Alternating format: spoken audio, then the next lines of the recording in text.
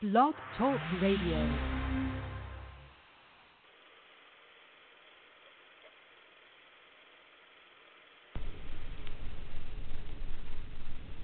Center of the world, Africa, center of the world, Africa,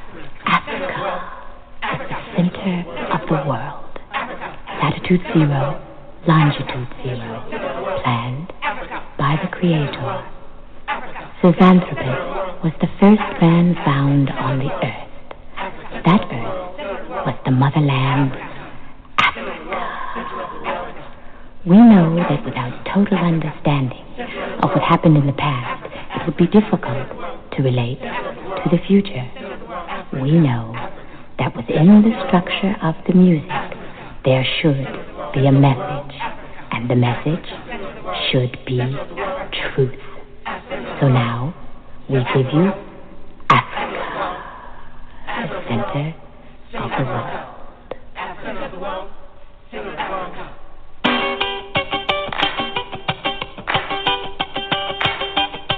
Center of the world, Africa. Center of the world, Africa. Center of the world, Africa. Center of the world, Africa.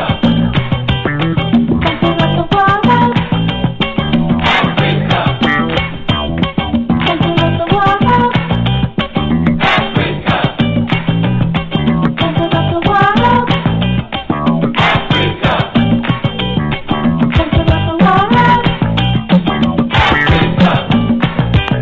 Center of the world, Africa.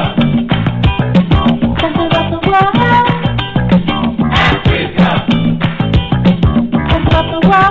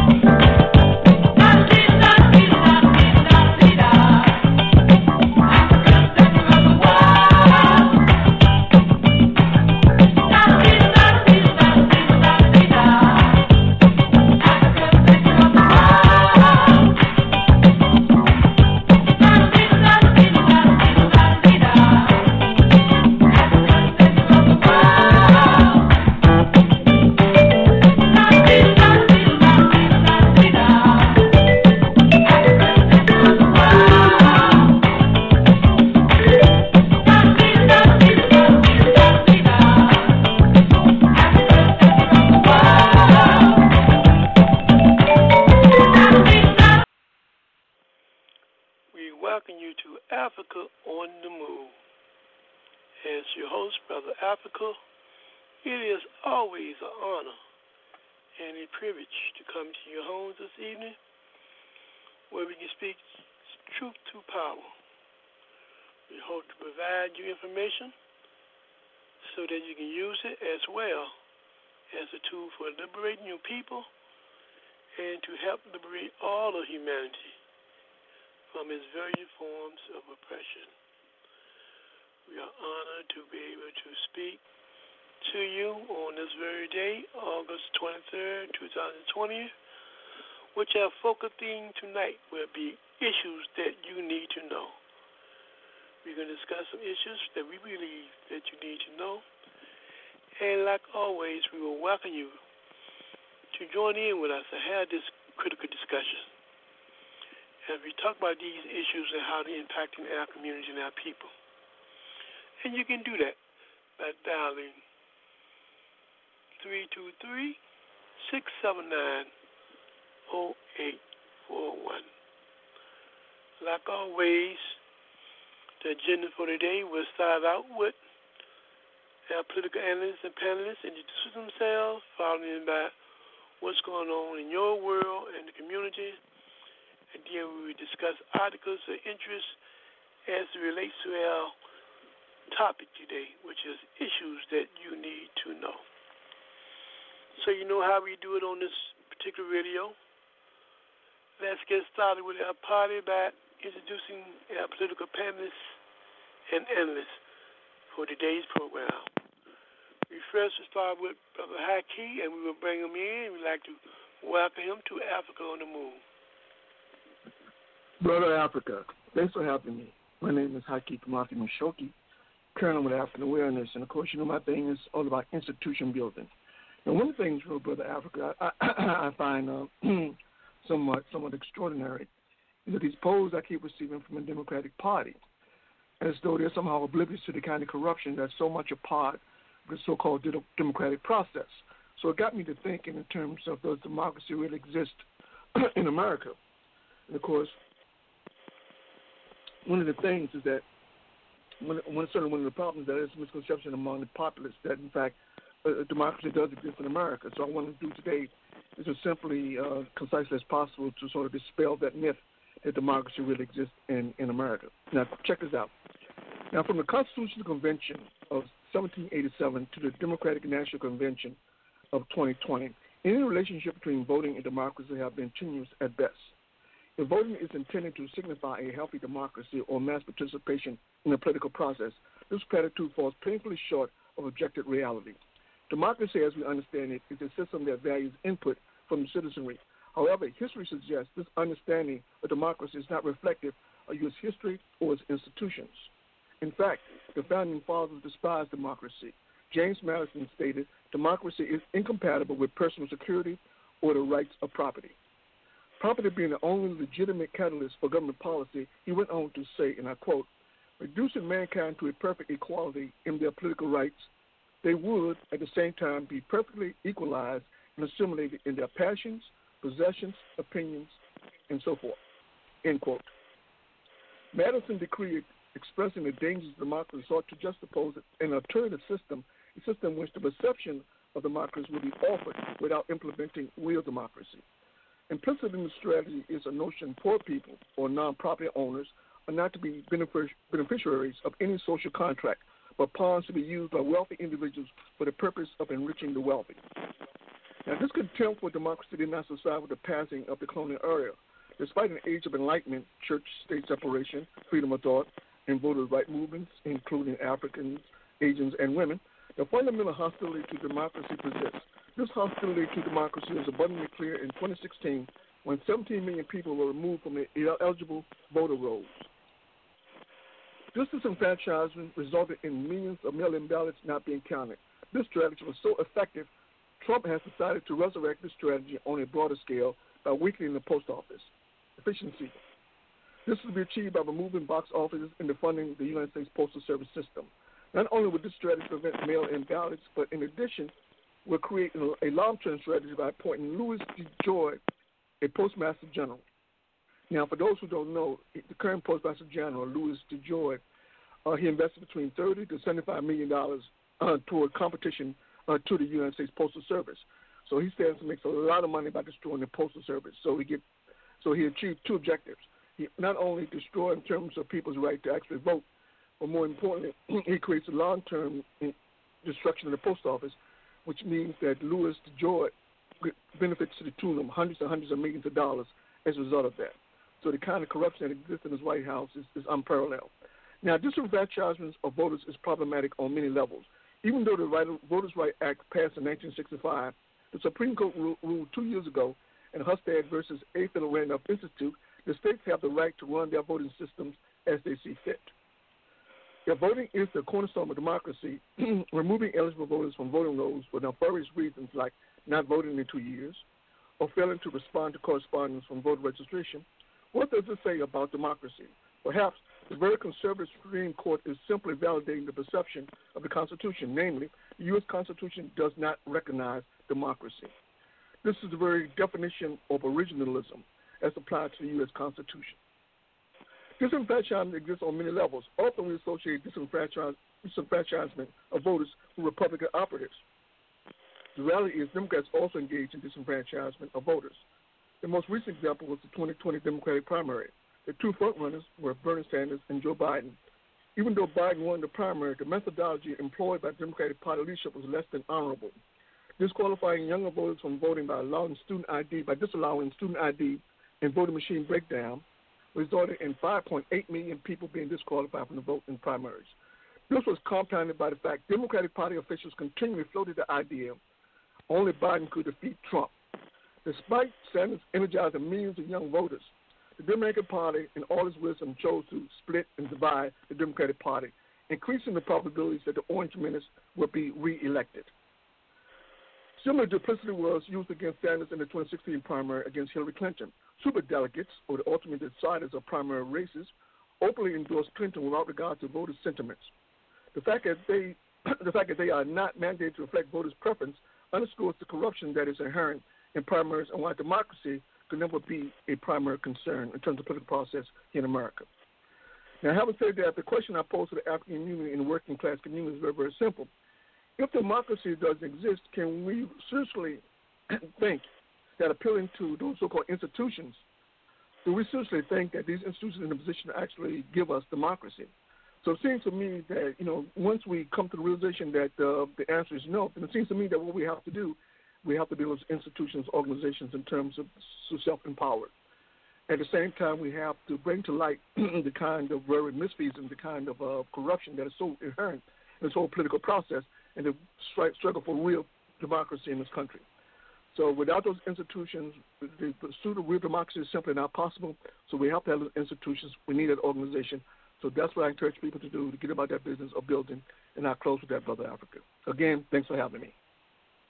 Thank you, Brother Haki. Next we'll go to Brother Anthony. Welcome to Africa on the Move. Thanks for having me, Brother Africa. Revolutionary greetings to you, the fellow panelists, and the listening audience. My name is Anthony Williams. I'm an organizer for the All African People's Revolutionary Party, GC. Our objective is Pan-Africanism, the total liberation and unification of Africa under scientific socialism. Thank you, Brother Anthony. And we now go to Brother Moses. Welcome to Africa on the Move. Thank you, Brother Africa, and greetings to everyone within the sound of my voice, especially the illustrious panelists. My name is Robert Andrew Moses, and I've been in the struggle for scientific socialism from the moment I was introduced to Marxism during a government class back in my high school years, 1968. I call Marxism the race to cure racism. I bear witness that there's one God, Jesus, who is the author and finisher of my faith, and that Mao Zedong is his messenger for government. Fathers, help your children. And thank you once again, Brother Africa, for allowing me to be on the show. All right. Thank you, Brother Moses, for your contribution always. Panelists, what we're going to do right now, we're going to take a quick revolutionary culture break. When we come back, we want y'all to give our listening audience some information concerning what's going on in your world and the community. We'll be right back. This is Africa on the Move.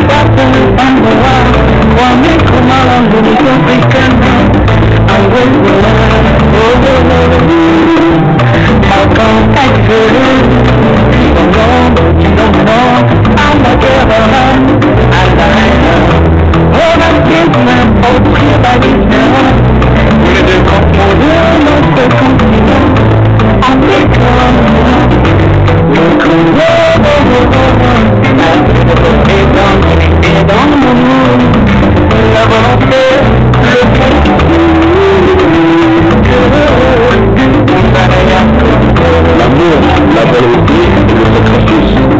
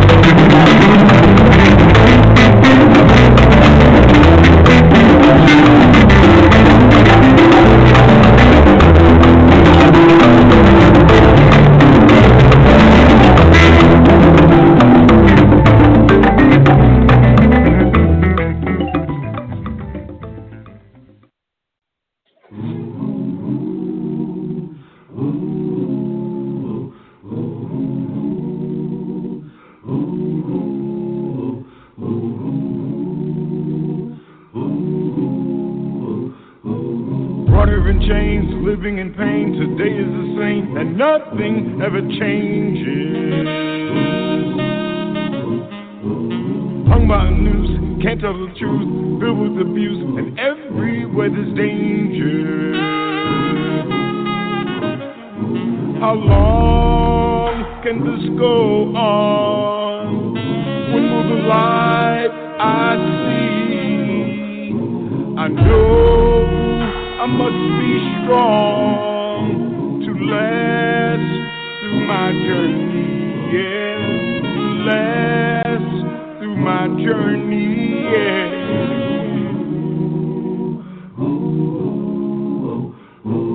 Time will arrive when we must decide to get off the ride and stop going through these changes. We must prepare and learn how to care, for soon we'll be there where our lives won't be in danger. And when the light is clear, oh, how beautiful I will be to know that I've been here and made it through my journey, yeah, and made it through my journey, yeah, yeah, yeah, yeah, yeah, yeah, made it through my journey, made it through my journey.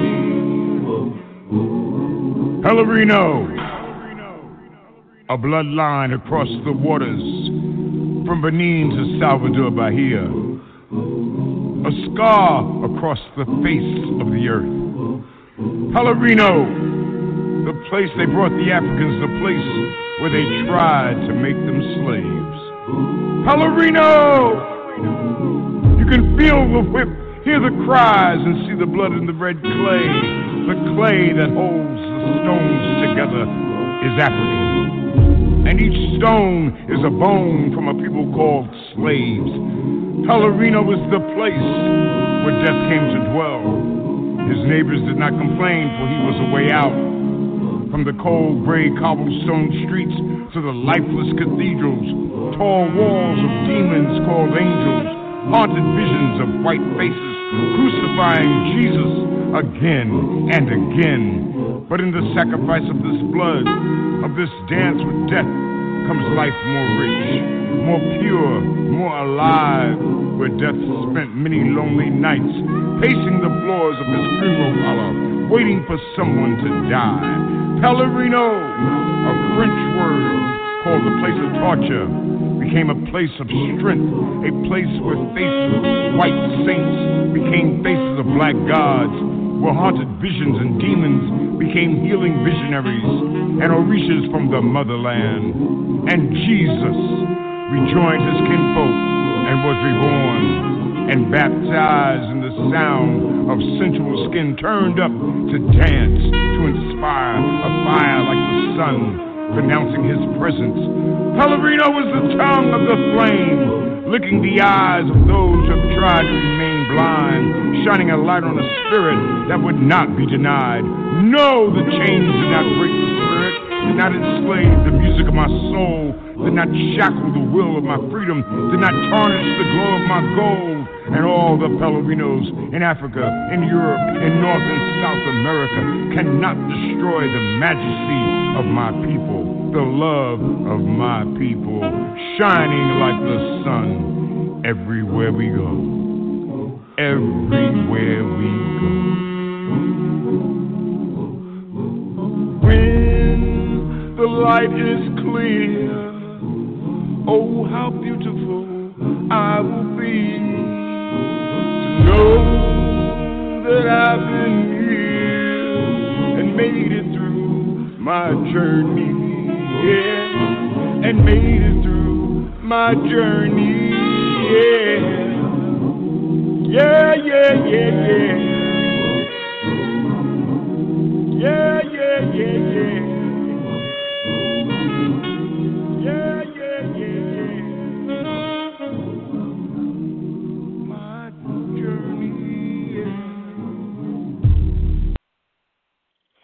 We'd like to welcome you back to Africa on the Move. And right now we're going into our first segment, what's going on in your world and the community. To our listening audience, you're welcome to call in at 323-679-0841 and share your perception of what's happening in your world and your community. This program is here for you. If you have any comments or any questions, make sure, please, you hit 1, and we will acknowledge your last 4 numbers. So right now, let's get started with this segment. What's going on in your world and the community, Brother Haki? We start out with you. Brother Africa. One of the real ironies in the society is that, you have this political leadership talking about the kind of abuse that the protesters in Hong Kong are suffering, but yet in Hong Kong they don't kill protesters. In America, they routinely kill protesters. So it got me to thinking in terms of just who interest does police serve. One of the things that we're very, very clear on, that the police does not serve the interests of the community. Now, check this out. Now, throughout U.S. funding for police, throughout the U.S., funding for police entails disproportionate funding to the exclusion of other services vital to the function of society. Local governments, on average, allocate 1/3 of their budget specifically for the police, while states provide $20 billion a year for police funding. If we superimpose federal government contributions to police funding, we hit a staggering $115 billion yearly provided to police departments throughout the U.S. Ironically, this massive amount of money spent on police departments does not square with results or tangible objectives achieved by police. According to the Bureau of Justice Statistics, the clearance rate for solving crimes has deteriorated over the last 25 years. 54% of violent crimes remain unsolved. Statistics pertaining to solving property crimes are even more dismal, only 81%. If the express purpose of police is crime fighting and being provided extravagant budget to achieve this objective, what do we make of this abysmal performance? And why, despite repeated failure, why do police departments continue to receive such massive funding? Other institutions will be hard-pressed to justify receiving large funding without tangible results. Police departments, unlike other institutions, responsibilities do not entail the public good or the metrics used by other institutions to measure success. For police, the measure of success is measured by one standard and one standard only, that is, protection of property and or capital or money. The veracity of the statement can be demonstrated by highlighting 2 points. First, government's funding of police departments, and secondly, unique requirements that make up police departments' personnel. With regard to the first point, federal government's expenditures for police departments have grown exponentially. With the passage of the Crime Bill in 1994, the Community-Oriented Policing Services Program, COPS, was established. This program was strictly designed to enhance federal government's influence, where focus switched from community-based control of police to federal-based control of police by using federal funding, which will come directly from the federal government. Thus far, the COPS program has spent $14 trillion hiring police, and as mentioned previously, expenditures have grown exponentially, currently reaching $343 million. Currently, COPS program focus has been less on its outreach toward facilitating police hiring. It has elevated to include more funds for technology, specifically technology related to information sharing among all levels of law enforcement, both federal and state. Historically, the federal government has been reluctant to give access to its information out of fear the state may use it inappropriately to harass citizens or worse. That philosophy has changed. In an age of everyone's a potential terrorist, changes in government policy reflects this disingenuous sentiment. And the second point, organizational requirements are reflected by the character of the people hired. Police organizations are dedicated to institutional power, and when that institutional power conflicts with the citizenry right, the role of police department lies squarely with institutional power. Resolving this inherent conflict between protecting the citizens' constitutional rights and preserving institutional power can best be limited by employing people, for whatever reason, who are predisposed to support institutional power, even with such support fundamentally disadvantaged themselves. In this regard, institutions, whether police organizations, financial institutions, or judicial systems, all fundamentally agree that police serve as a front line of defense, protecting the state power from the masses of working or poor people whose desire to see an equitable paradigm judge the very existence of capitalist institutions. that routinely marginalize, oppress, and humiliate. Now, the ideal personnel of police, according to COPS program, must show deference to power and a history that indicates individuals who do not question power. Community-oriented policing services, or COPS, thinking along those lines, mandated two requirements that ensure subservience to power will be a character trait in potential police recruits. This will be facilitated two ways. First, the COPS program will end up financing police training. By ending professional training, the preferred conditions will be established in which the citizen will be easily perceived as the enemy. This strategy is particularly effective because in 1994, the COPS program mandated the hiring of veterans. Without professional training to counter years of military conditioning, the natural inclination by many veterans would be to see a gathering of people as provocation. People expressing their constitutional right to press will likely be seen as the enemy. Perhaps this is the reason behind COPS program assistance on hiring veterans as police. Given COPS program has spent $343 million in 2020, we can be assured that such expenditures carry a lot of weight among law enforcement agencies. Second point, when Massachusetts Supreme Court ruled discrimination against two intelligent applicants for police work could be denied job as police officers, it set a precedent COPS program could agree.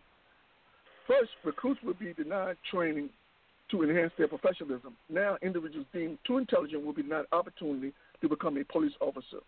From a political system perspective, intelligent people may be prone to question orders they find questionable.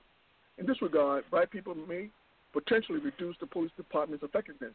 However, as the citizens, one could argue they would feel better if police were more possessed more self-confidence and a moral parameter who could carry out their tasks without the need to deny citizens conscientious right or see them as enemies. Such a police officer would be an attribute to the community. Perhaps this is why the police system would deem such a candidate inappropriate for police work. Now, there's a downside in terms of hiring people who have this difference to power, people who are subservient to power. That is that all human beings have a certain amount of autonomy. In terms of desire to have control of your life is very important for human beings. So what happens when you constantly give away your sense of what little power that you have, constantly giving to those in positions of authority? So on a psychological, emotional level, it does impact on you, and it manifests itself in terms of your behavior. This particular report, the National Police Misconduct Statistics and Reporting Project, talks about the fact that among police, the incidents of assault, sexual assault, and murder are extreme. And so the mere fact that these kind of things are happening sort of makes sense in terms of, when you look in terms of the propensity of cops to continue to kill, African and or poor people, then understanding that this whole question in terms of autonomy is very, very important. That if you're demeaned, if you have no power at all, then if you can arrive a sense of some power by killing other people, then the problem is that from a sociological or psychological point of view, you're more apt to do that.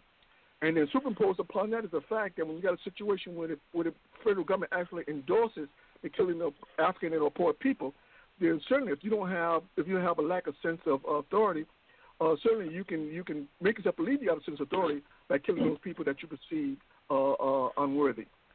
So the merest analogy I can think of, Brother Africa, is for a person at work who has to contend with all kinds of difficulty in terms of workplace, and then comes home and take it out on assault the children, or batter their loved ones simply because of the kind of loss of autonomy that they're feeling. But the same kind of situations happen in terms with respect to police in terms of loss of autonomy. And so it's a very serious question. And the mere fact that the police department are very clear that this loss of autonomy does impact on one's behavior raises serious questions of knowing that, why do you persist in hiring people knowing full well that potential in terms of sexual assault, and murder is going to happen at some point in their career. So why would you do that? Clearly, if the police killed the wealthy folks, then clearly there'll be a change in policy. But as long as police continue to kill African and or poor people, then this kind of policy will remain in place, even though it's detrimental to the interests of the community or the nation as a whole. Okay, Brother Hackey, we thank you. Next, we'll go to Brother Anthony. Brother Anthony, What's going on in your world in the community? Certainly.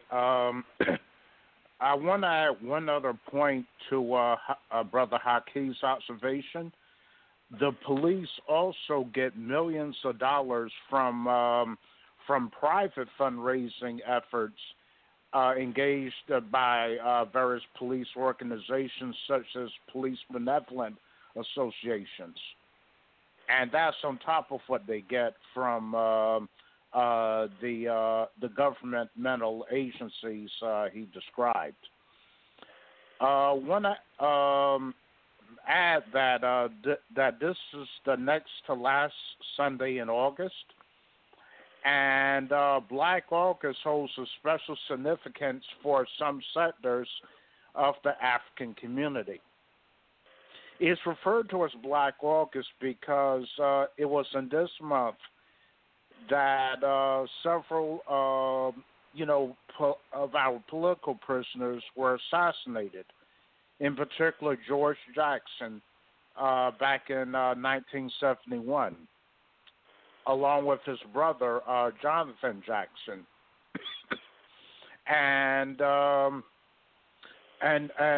so some people have used this month to commemorate the continued incarceration of our political prisoners, such as Jalil Mutakim, Mumia Abu Jamal, Sekou, and numerous others. Some of them have been freed over the past few decades, but there are a lot that are still in prison throughout the United States. And also, recently, there was there were clashes between two demonstrations in Portland. One, an anti-fascist group were clashing with forces on the European White Wing in Portland, and the police did not intervene, to stop it. So it was a very violent demonstration. So again, it adds a question of why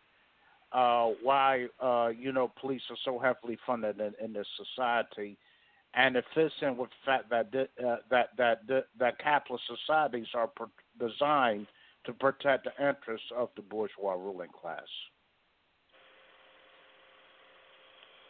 Okay, Brother Hefty, we'd like to thank you, and we're going to move forward next to Brother Moses. Brother Moses, what's going on in your world and the community?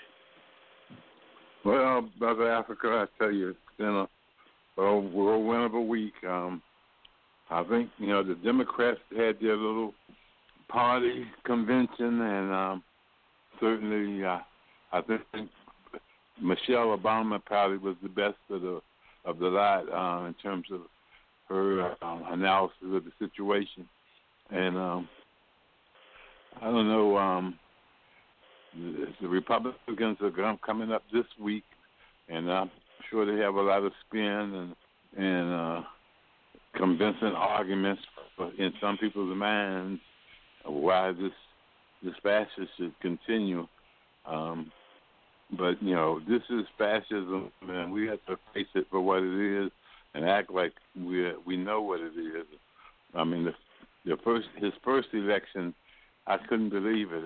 I just don't understand how people could not be alarmed by him. But anyway, I'm going to leave it right there. Thank you.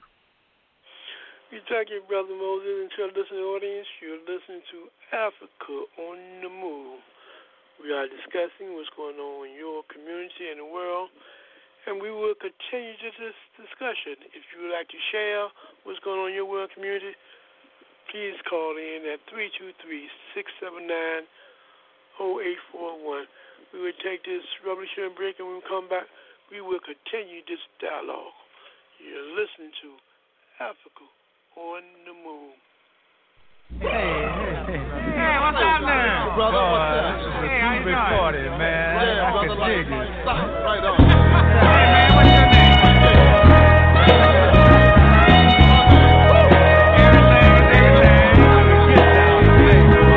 Mother,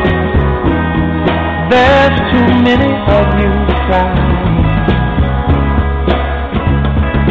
Brother, brother, brother, there's far too many of you dying.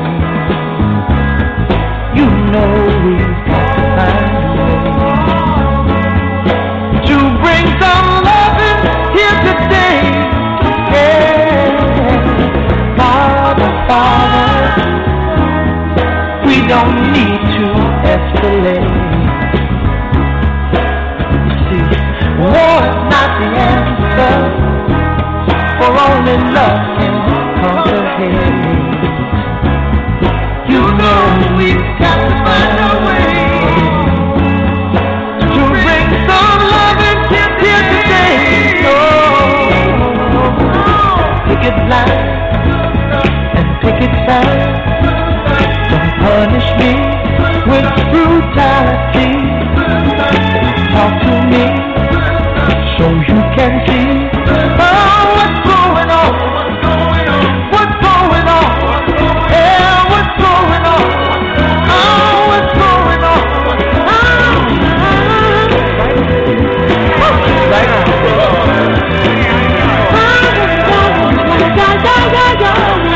Hey man, what's your name? Right on. Right on. Right on. Everything.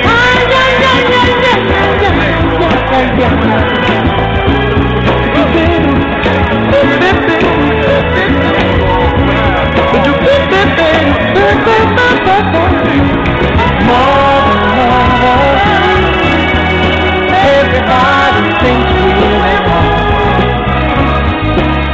Oh, but who are they to judge us? Just because our hair is long. Oh, you know we've got to bring some understanding here today. Oh, pick it loud and pick it sound.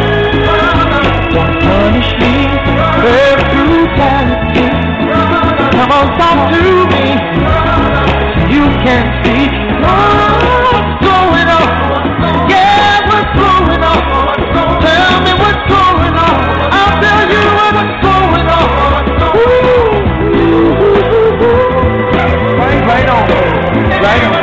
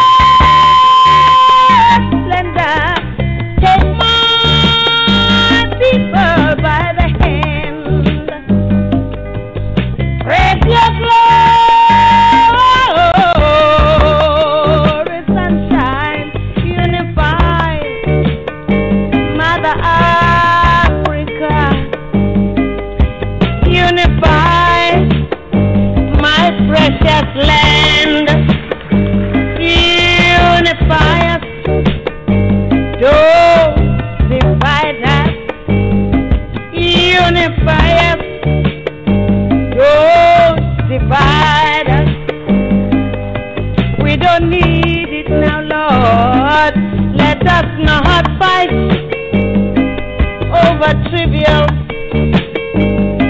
Let us learn how to love ourselves first, because the unification is the thing now. I said a unification. Unify us, don't divide us. Unify us, don't divide us. Do you hear me, my friend? Do you hear me, my brother? Do you hear me, my sister? Do you hear me, mama? Do you hear me, dad? Yeah. Do you hear me, everybody? Unify us. Don't divide us, unify us. We're tired of poverty, we're tired of dying. We don't want to die, we don't want to be poor. We're tired, unify us. Unify us, don't divide us. Don't divide us, unify us. Unify us, don't divide us. Don't divide us, unify us. Unify us, don't divide us, don't divide us, unify us, don't divide us, unify us, don't divide us! We'd like to welcome you back to Africa on the Move. And before we went on our Eruption of Culture break, we were discussing what's going on in your world and the community. Again, for those who would like to contribute to this specific segment, feel free to call in at 323-679-0841, and please hit 1. If you hit 1, we will acknowledge those last 4 numbers. So let's continue to discuss what's going on now in our world community. Panelists, I'd like to get your response to this past week dealing with Steve Bannon. He used to be one of the major organizers, fundraiser for the present administration. He been indicted for corruption, taking public money and using it for private use. And what do y'all make of this? This guy raised millions and millions of dollars. Him along with the young man who started the program, who was in the Army, who lost all their limbs, they have been indicted for a scam of stealing millions and billions of dollars from people. What do you make of that fiasco? They went publicly, said they will never take no money, they won't do this, do that, and for this cause, and now we see what it was all about. So, I'd like to hear y'all take on this corruption. Do you think he really going to get some time, or he going to beat these so-called allegations? Panelists, talk to me. Haki, what you Sure, think? I'll start. I think those corruption charges are symptomatic of the way the bourgeoisie behave, in the society. They steal, sometimes openly, sometimes they try to cover their tracks. A lot of times they do they do it openly because they have the political, police or military power to do so, and is somewhat related to the corruption that Brother Haki described earlier, and talking about this bourgeois democracy. It's not a democracy. I mean, the ruling class has the system rigged so that no matter who or who's visible, they stay in power. And I think this Bannon case is it's a recent example of that.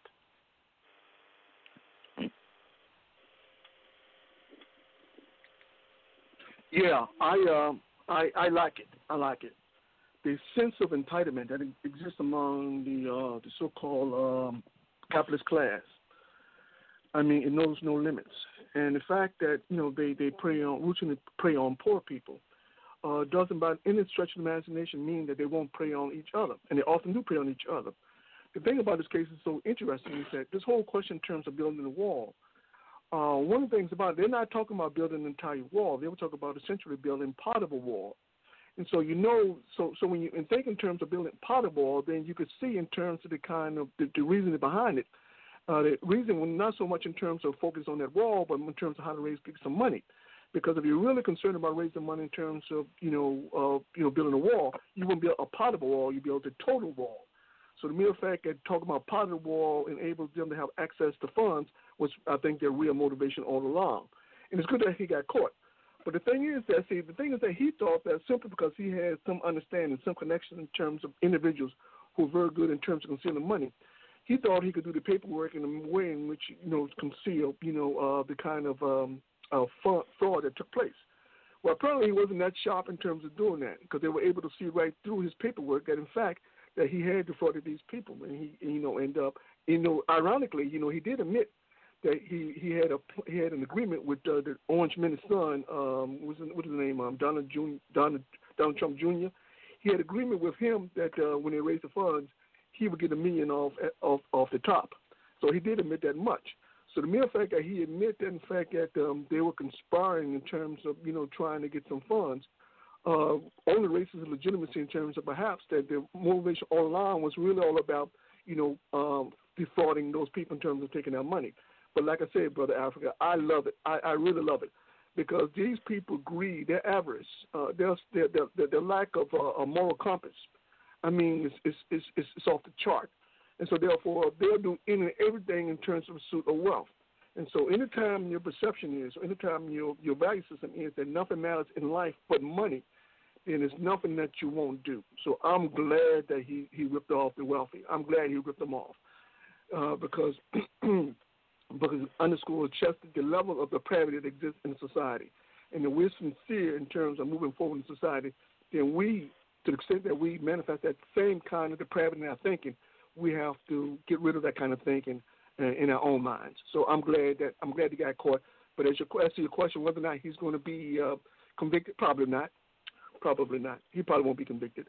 He'll get some very talented lawyers, who would confuse the jury, and and he'll be acquitted. But again, at least him being indicted raises some red flags in terms of the nature of corruption in American society. What's your take on it, Brother Moses?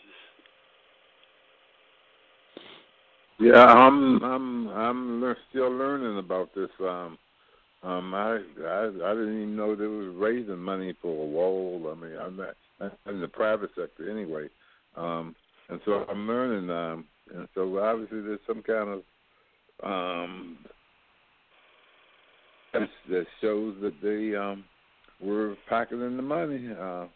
Else there wouldn't be there was no evidence, there wouldn't be any indictment. So I'm not shocked or anything. I heard a long time ago, a job ain't nothing but a front. You got to rob and steal to get ahead, and it seems that the president, and his cronies, they're still doing what they do. Thank you. Panelists, I find it amazing how they mix this whole concept of private and public money to do whatever you want to do in their interest. Now, if this wall was a wall that really comes under, the responsibility of the government, why would they allow private investors or private individuals to participate in a federally funded, task or project and commingling these two entities? Is that lens or create a climate for, this for a basis of corruption and misappropriation of funds? You have a response to that? I think it does, because usually any fundraising effort done by a private group usually has to be kept separate from government money, especially if they're raising money, for a particular cause or whatever. That money that's raised from individuals has to be accounted for, just like money that's government money has to be accounted for, or supposed to be anyway. But when it's commingled like that, it creates a lack of accountability for where the funds are coming from.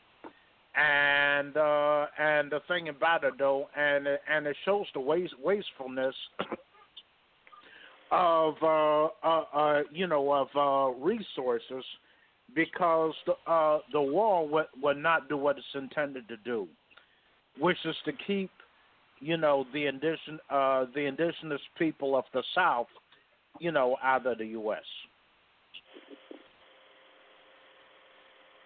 Okay. Brother Aki, you like to respond? Yeah, you're absolutely correct, Brother Africa. There is something about it that's extremely inappropriate. In fact, one of the reasons why they hate the U.S. hate countries like Cuba and China is because that kind of corruption will not be condoned. Let's be very clear. Let's be very clear on something. This whole private, public money, private money nonsense is no more than a shield with a so-called, this whole private-public, interconnection in terms of financing. It's merely a cover in terms of corruption. When we think about, for instance, lobbying in terms of, when you have private money, we have private money influencing governmental policy. It's nothing no more than corruption. So the mere fact that, that you have a situation where private individuals actually come together and raise funds for something which is supposed to be a governmental project, it seems to me that if you're talking about democracy, certainly one of the first things you have to do is you have to, in fact, if you're going to build that wall, then it has to be voted upon and it has to be approved in terms of doing that, because that wall doesn't simply impact the immigrants, potential immigrants who will come into the U.S., but it also impacts U.S. in terms of ability to carry out its business in terms of relationship with Mexico and the rest of Central and South America. So clearly, this is no more than a covering for corruption, Brother Africa, and that's pure and simple. And when political science talk about the level of corruption that is condoned, in the context of capitalist society, it's very, very clear. It's very clear that is in fact the reality in terms of, because everything we do is geared toward corruption. It's all about corruption, and what is corruption all about? It's all about the attainment of money.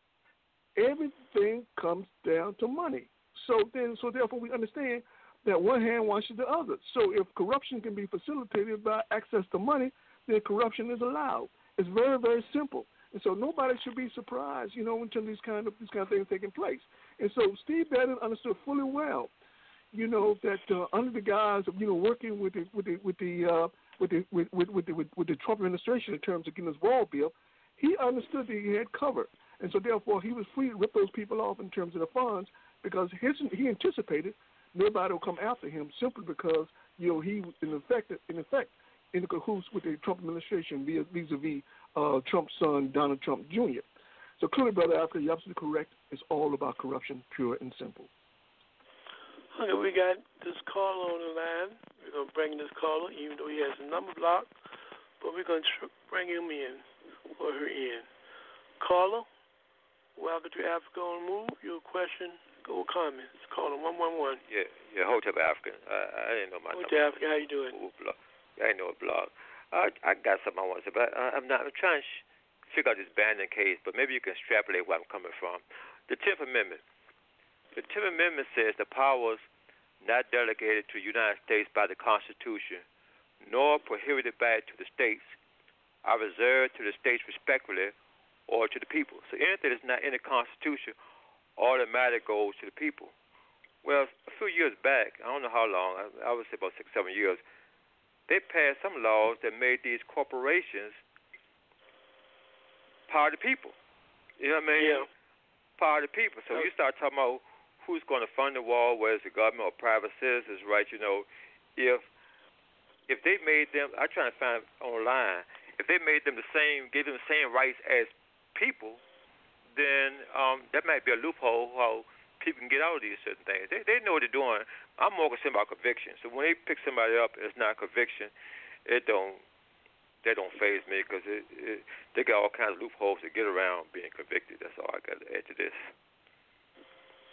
Yeah, here you call. I think what you're talking about, I think they did about no more than maybe 2-3 years ago, where the court made a decision of using the entity of the corporation and gave it the rights to function as an individual. I see something right here. It says the court said the corporations had the same rights on the Fourth Amendment as people did. The Fourth Amendment protects citizens from state actions. It also affords citizens equal protection. So it could be an instance where we're looking at Bannon or how he operated. He operated as part of a corporation, right? If they got the same rights as citizens, right? What's the difference between you and I getting donations from people and a corporation getting donations from you? I guess that's what I'm trying to get at. That's it. Maybe y'all can work with that. Maybe you can extrapolate from that. That's all. I'll just finish the program. Yeah. Well, you're talking about the Citizens United ruling in which the conservative Supreme Court ruled that that money is equated with the right of speech. So we're fundamentally talking about something a little bit different in terms of the kind of corruption Steve Bannon engaged in. So what they're simply talking about, that corporations being people, they're saying that corporations, at the same right in terms of the bill, in terms of articulating its needs and interests as any human being would have. And so I agree with you wholeheartedly. This notion that somehow that some entity can should be affiliated with human rights is something that's off the chart. But keep in mind, earlier I talked about the whole concept in terms of originalism, and he talked about the Constitution. Now, the originalism says the Constitution is very, very simple. It gives the power to a small minority of white, wealthy individuals. That's what it says. The society should be organized around the interests of the small, elite, white, property-owning, male, white population. That's what it says. And so, therefore, the whole notion in terms of originalism is that, so when you say that the corporations have the right to speak, in terms, just as the human beings have the right to speak, and that they can use their money in terms because money is equated with speech, then what he's saying is that if they didn't do that, then they deny these wealthy white people who own these corporations the right to articulate their self-interest. And so, therefore, in their mind, they see the corporation as on par with human rights as it relates to in terms of human beings' right to expression. So clearly, but Bannon case is a different thing. I don't think he qualifies as a corporation. I think at some point he probably was. I would imagine that that he probably was incorporated. I mean, that little organization. But whether or not that little corporation rises to the level of a corporation is questionable. Of course, I do understand in terms of how these state corporations determine corporations different from state to state, and I do understand that. But I seriously doubt in terms of fundraising as a corporation would stand legally. But then again, brother, understanding the way things work, given the implicit corruption that exists in the society, who'd be surprised if some judge said, well, you know what? Well, what he did was, in fact, equivalent to free speech, and so therefore he's protected, under the Citizens United ruling. It's absurd, but clearly, as far as I'm concerned, there's a real distinction between, using, Citizens United as a defense, and justifying, the kind of wholesale corruption and fraud that Steve Bannon engaged in. Appreciate it. It's amazing.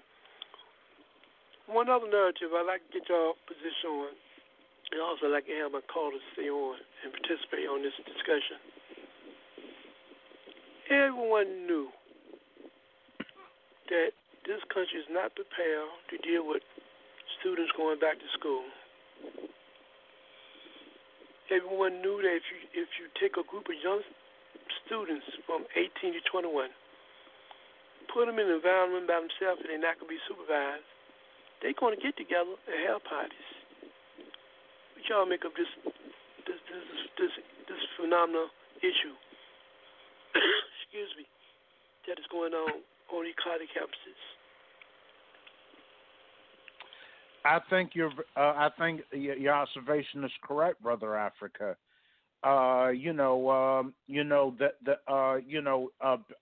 Young people have a propensity to socialize, especially in an unsupervised environment. And I think that's a major reason why, in some cases, the pandemic is getting worse. Because let's see, you're talking about a lot of people that have been cooped up and confined, for several months, and had very limited social interaction. And so when that opportunity presents itself, people tend to be unrestrained, and they don't they don't know how to handle it, and some people just go very wild because of that.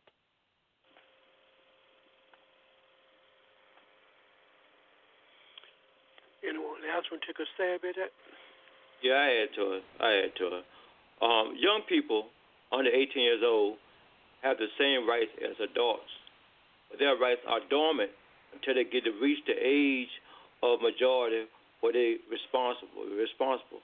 So when you said college students 18 years or older, then the state will back off to you 18. You can make decisions on your own.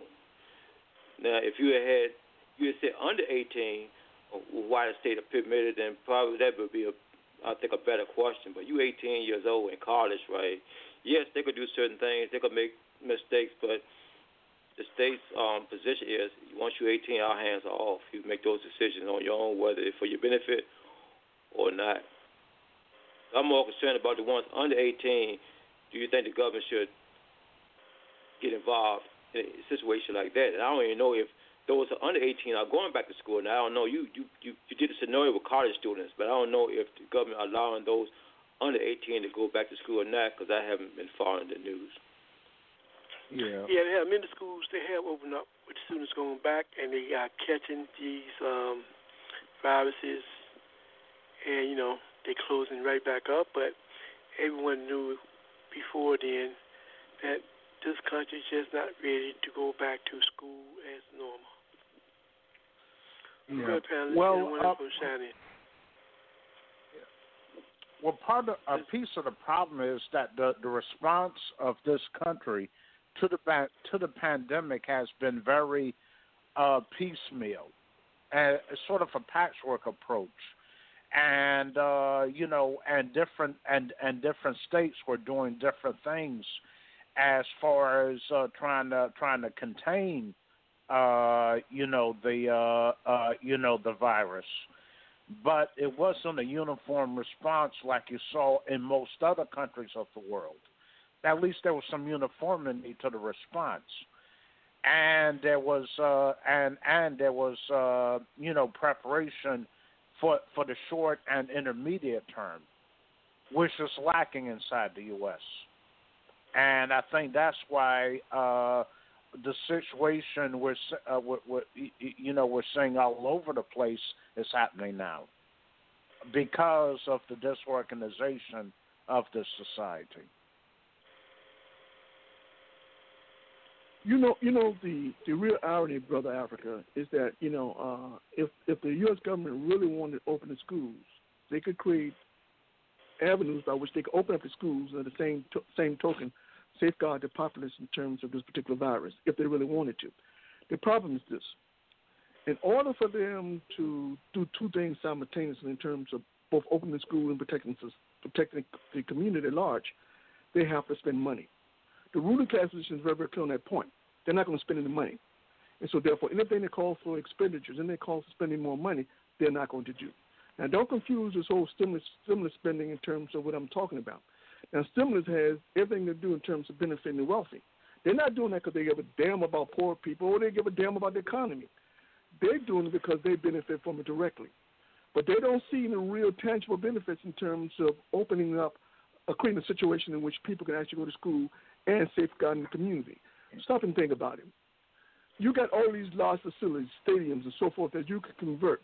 You could even bring in Cuban doctors to assist you.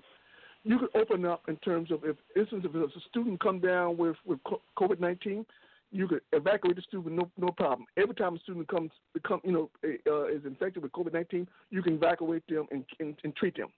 No problem at all. The only problem, it costs money. And what they're saying to you that they're not willing to pay the money.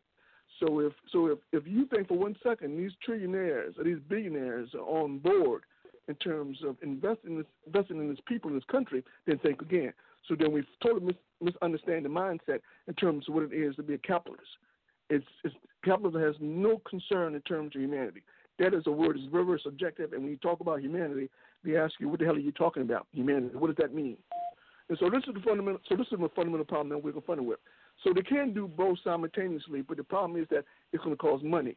And certainly the Orange Menace, the current administration, is definitely not interested in terms of, taking money out of their pockets. He's more concerned with putting money in the wealthiest pockets. So clearly, you could achieve both. So I don't see a fundamental conflict, but the only problem is that, like I said, you got very wealthy people who are not necessarily vested in the interests of society, and so therefore they're not going to spend a dime in terms of remedy this problem. So as a consequence, we have this piecemeal approach in terms of combating COVID-19. So while in China they're over there in the beaches having a good time, we're over here in America looking at each other suspiciously, like we might infect one another. So clearly, Brother Africa, is it all boils down in terms of the value systems of the society. We'd like to welcome our next new caller who just joined us. We're discussing in this segment what's going on in your world community. So we're going to bring you in, caller, and we welcome you to Africa on the Move, caller. Yes, your question or comment, caller. Hi, yes, thank you for taking my call. I appreciate it. By the way, I want to commend you guys for having a Blog Talk program where the quality is good and you don't play music in the background and you take calls very fast. Not all programs do that, so thank you for doing these things. It shows a good level of production values and that you guys are really on top of your things. Thank you, caller. You're welcome. Okay, you're welcome. Okay, so on the topic, I just tuned in, so I think I might have a disagreement, but I want to verify. You guys were earlier bringing up about young adults making decisions if they're 18, under 18, things like that. Just to make sure, was your opinion that they should? No, caller. We were discussing the recent phenomenon of students going back to school. Students going back to universities between the ages of 18 and 21. You let students go back. And, some of these campuses, like in North Carolina and Ohio State, they were unsupervised. And as a result of it, some of them got sick in campuses, and they are closing back down. And we're also talking about the recent decision of everyone know that this country is not set up to bring young students back into the classroom, but many districts and states have done this, and we want to know what do you think about the response of many who have done it and then they have to shut back up. So we weren't having those issues. Yeah. So your response, Carter. Sure. So you were not having that topic about who can make a decision, who cannot, how old do you have to be, things like that. No. Okay. Yeah, on that note, on this topic then, I'm very surprised at how people are not taking this seriously. This whole thing about with the pandemic, or whatever the word is, how people just believe whatever they want and they don't go by the facts and science. I'm really surprised, especially in a country like America, where you think people would be more educated and brighter compared to other nations that don't have access to internet and books and things like that, And yet, even with the facts, the medical world and the science world telling people coronavirus is here, it's still dangerous. The numbers are going up, and people don't take this seriously, and they do all sorts of ridiculous things. And some of them think it's a hoax, or they think it's not that serious, or they don't trust the government, they trust the medical world. I'm just surprised that even in 2020, there are lots of people who are doing these kind of things. Okay, caller, stay on the line, and I'll let you dialogue with our analysts for today. Caller, y'all heard our caller? his perspective on the lack of trust, his perspective on his perception of America as being, well educated and not using science or being scientific in terms of, making decisions concerning this pandemic, etc. Y'all heard his response. How would y'all respond back to him? Well, I think. Go ahead. All right, let's take it. All right, let's go, Anthony. Start off with Anthony. Go ahead, Anthony. Yeah. I would take a look at the political leadership of this country. They do not seem to, to respect the analysis of the nation's scientists. And the thing about it, though, and one of the major problem is there is a lack of a uniform response. Diseases or other natural phenomena do not respect political boundaries. That's true. And people who have any scientific training have known that for years. But yet people seem to think that what goes down in, say, New York or New Jersey will not have any impact on, say, Maryland or Virginia, etc. And so there's a lack of a uniform approach. People might recall when this pandemic broke out in the U.S., there were various different units of government scrambling for safety equipment because there was none stockpiled. And the reason there was none stockpiled, not because of the lack of technology to make it, but it is not profitable for corporations to stockpile material that might not be used, that has no immediate use, or that can be sold right away. So I think that's a piece of the problem. The political leadership kind of like set the tone for people not to take it as seriously as they should, or to not, have a uniform response.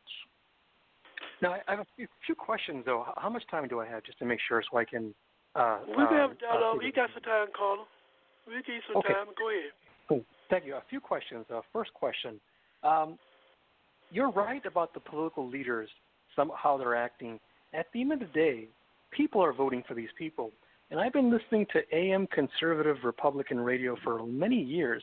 And over the years, I've heard people say, we need to take back our country. They blame the left for so much, and we need conservatives in there.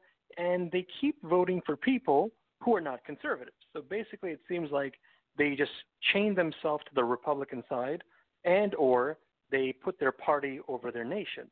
And I'm trying to figure out, why don't more people on the left use this argument against the right, where they go, you guys contradict yourselves, you're hypocrites, you're voting for people who don't have your values, and you're just putting your party over your nation.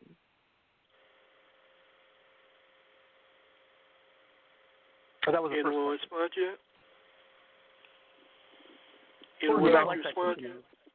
Respond yet? My response. Want me to go? Yeah, go ahead, Please, yeah. Yeah. Well, here's the thing. Those things that you articulated, caller, we have been animate in terms of conveying that, to those on the right. The problem is one of receptibility. Whether people are receptive to what you have to say is a different ballgame. You can't compel anybody to accept anything. Even besides that, it's just a question in terms of engaging in discourse becomes extremely difficult.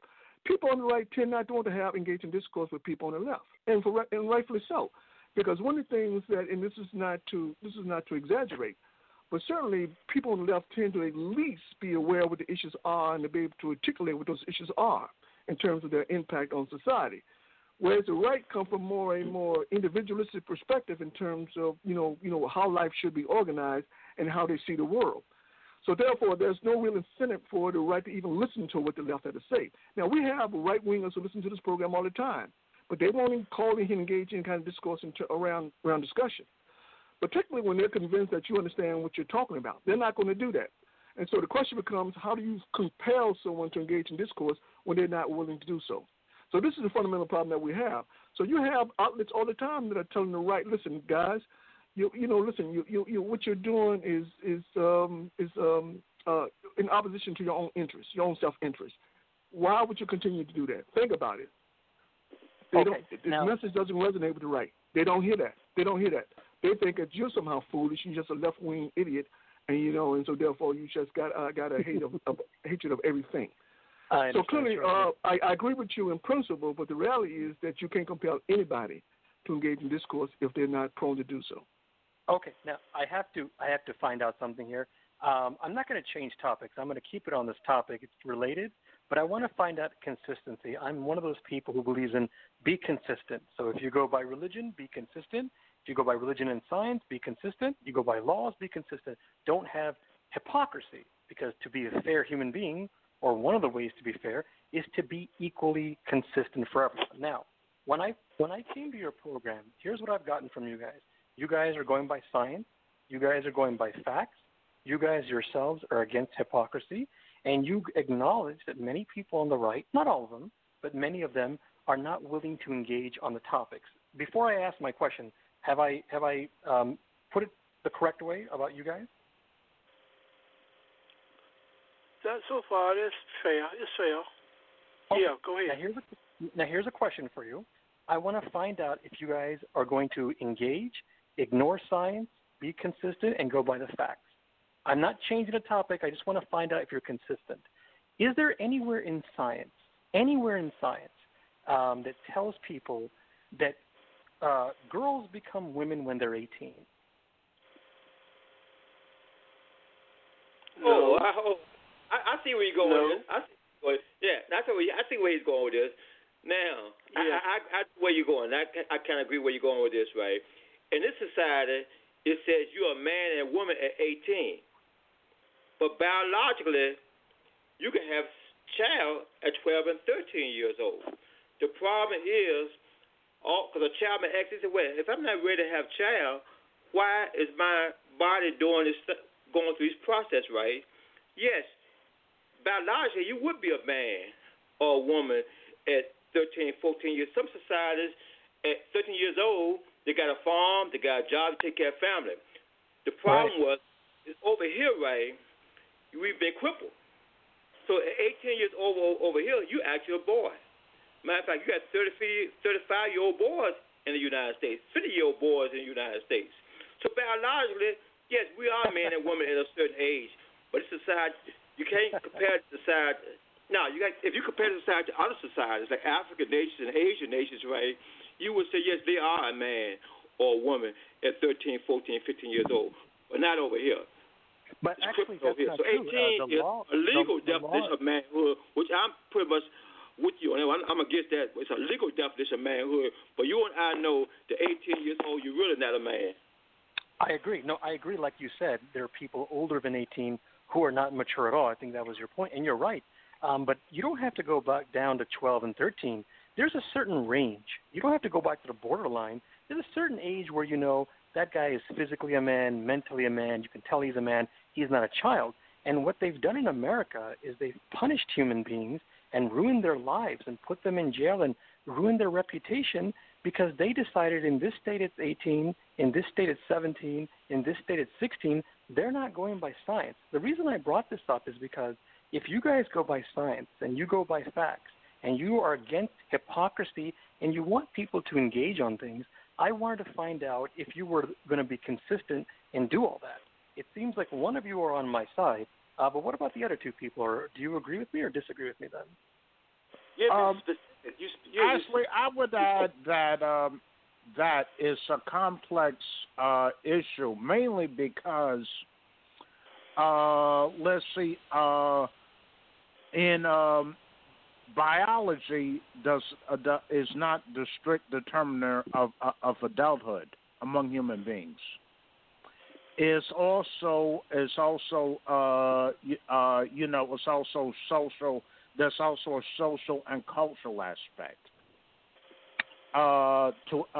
associated with whether one is considered an adult or not.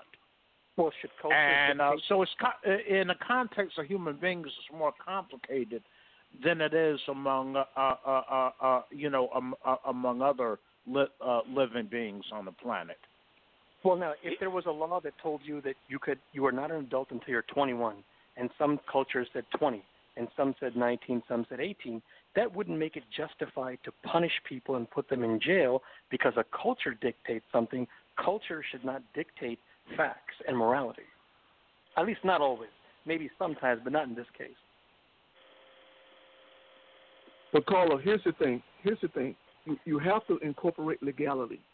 And the question of science is fine. If something is consistent, then you know it's science. Right. This question around age, there's no question about it.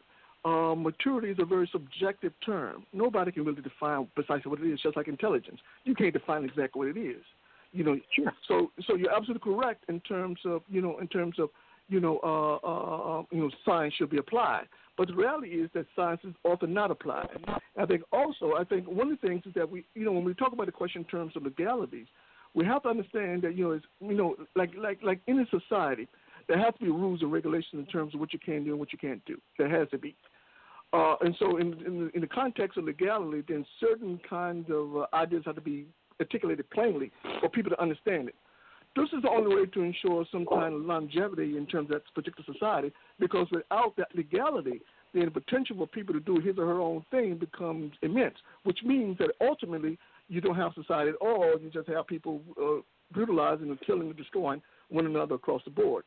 So clearly there's a distinction between legality and science. And so I hear what you're saying, but I just caution you that to understand, that not to confuse the two in terms of science and legality, and understand that all societies have to have some sense of legality in terms of just to operate. So I'm now close with that. But there's a couple of things though. When they have the law, whatever the law is, any normal society will say apply the law equally and fairly to every human being all the time. Don't pick and choose who should go to jail, who should not, depending on the state and things like that. So, for example, you and I would all agree, everyone in here would agree, as long as you're a normal person, that nobody should have sex with a child who's in elementary school. It's morally wrong. It's disgusting. It's rape. It's a horrible thing. But a 6-year-old would not be the same as a 17-year-old. So if one state tells you, yeah, you can have sex with a 17-year-old, and another state tells you, no, you can't do that, they are punishing people based on their own arbitrary thing that they made up. They're not going by facts, and they're not being fair. Well, Carlo, let me just respond. Go ahead. Somebody else has something to say? Go ahead, Brother Africa. Go ahead, please go ahead. Carlo, in the issue that you're raising, I'm not in agreement with you when you're saying they're not using science. I think science is being used. When society sit down and look at itself and find out certain things about human beings and human behavior. They make certain generalizations. They do draw some concrete facts. And they must come up with certain norms and standards of how one would analyze, how one would make decisions, how one would interact. So when you're talking about looking at how human beings interact, there are some things they may notice. At this age level, we realize human beings began to function and act in this capacity. At this age level, we know they have acquired a certain sense of experiences.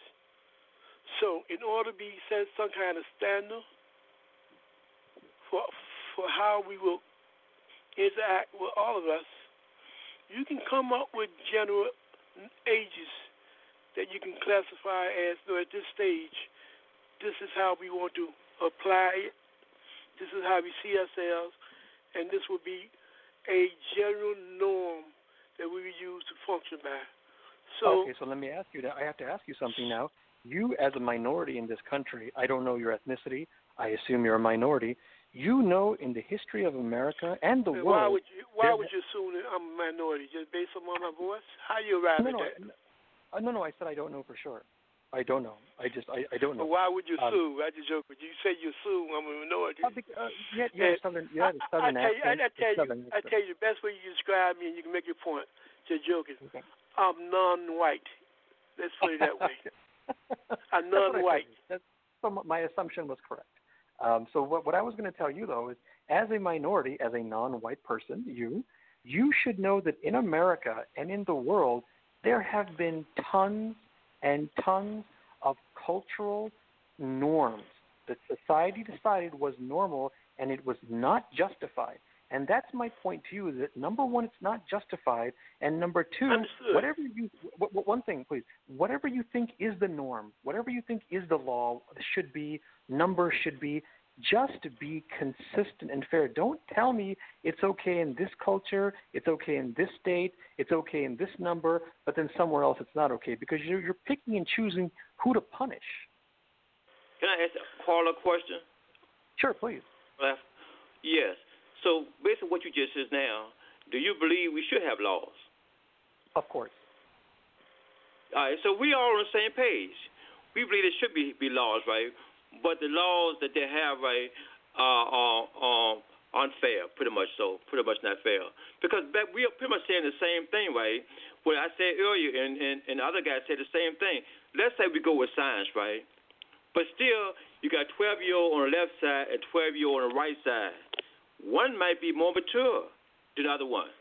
That's other one just go to the street and does things that are harmful to themselves. So you got to have laws. That's what you talk about. Laws should be applied, correct across the board. Yeah, but there's a little problem there. When you go to a borderline number like 11, 12, 13, this is when biologically children are becoming adults.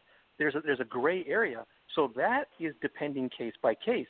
But once you reach a certain age, like, for example, 17, 18, 20, 21, you're an adult. You're physically an adult, mentally an adult. You might not be as mature and experienced as someone else, but not all older people are as smart as younger people, and vice versa. And my point to everyone here is we're not debating 12-year-olds and 13-year-olds because that's a borderline area. What I'm making the point is that there's no such thing as people magically becoming adults at 18, and even if you believe that, just be consistent. Make it 18 all over America.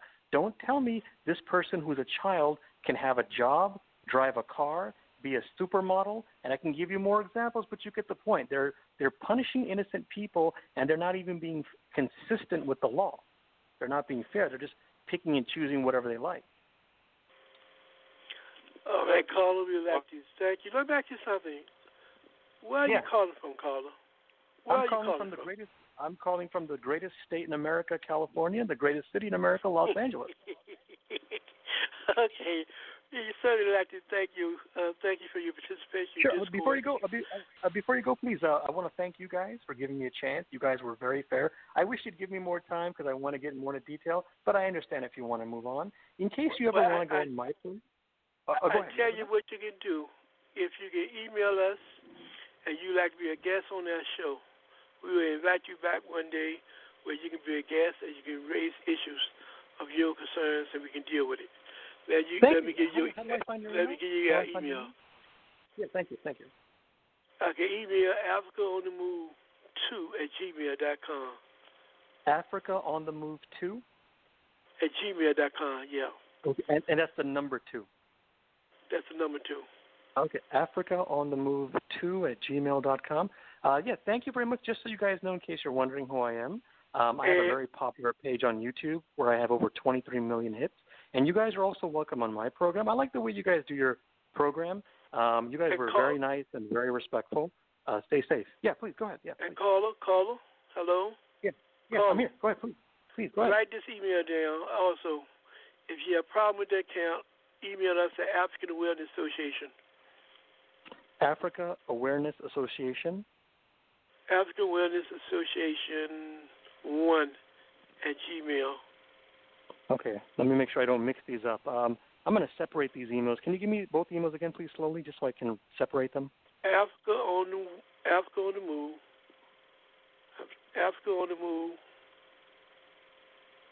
Africa on the Move? Yeah, Africa on the Move. I believe Africa on the Move 1. Africa on the Move 1? Yeah.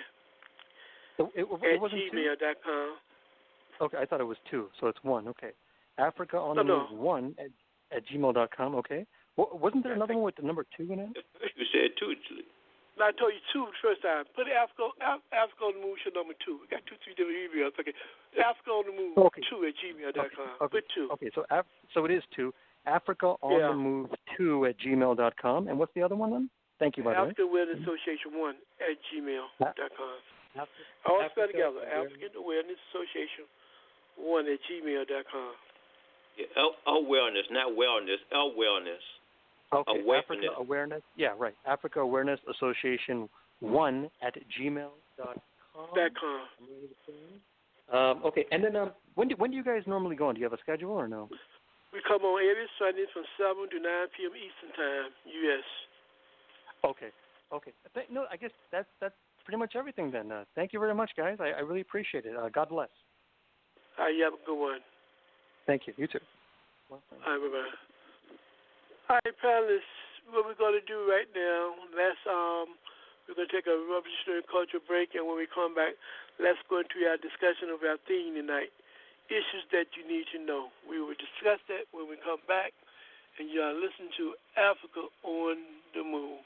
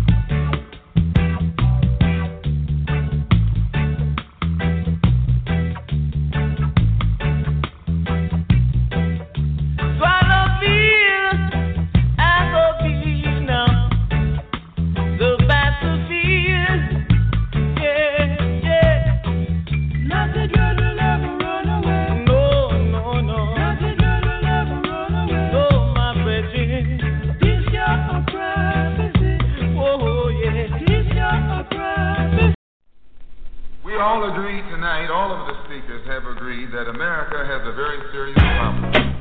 Not only does America have a very serious problem, but our people have a very serious problem. America's problem is self-destruction. Yeah, it's my self-destruction. Self-destruction. Yeah, it's my self-destruction. Self-destruction. Yeah, it's my self-destruction. Self-destruction. Well, today's topic, self-destruction. It really ain't the rap audience is bugging. It's one or two suckers, ignorant brothers, trying to rob and steal from one another. You get caught in the mid. So to crush that stereotype, here's what we did. We got ourselves together so that you could unite and fight for what's right. Not negative cause. The way we live is positive. We don't kill our relatives. Pop, pop, pop, when it's shot, who's to blame? Headlines, front page, and rap, the name. MC Delight here to state the bottom line. The black on black crime was way before our time. Took a brother's life with a knife, that's his wife. Cried cause he died of trifling death when he left his very last breath. Was I slept, so watch your steps. Back in the 60s, our brothers and sisters were hanged. How could you gangbang? I never ever ran from the Ku Klux Klan, and I shouldn't have to run from a black man, cause that's self-destruction. Yeah, it's my self-destruction.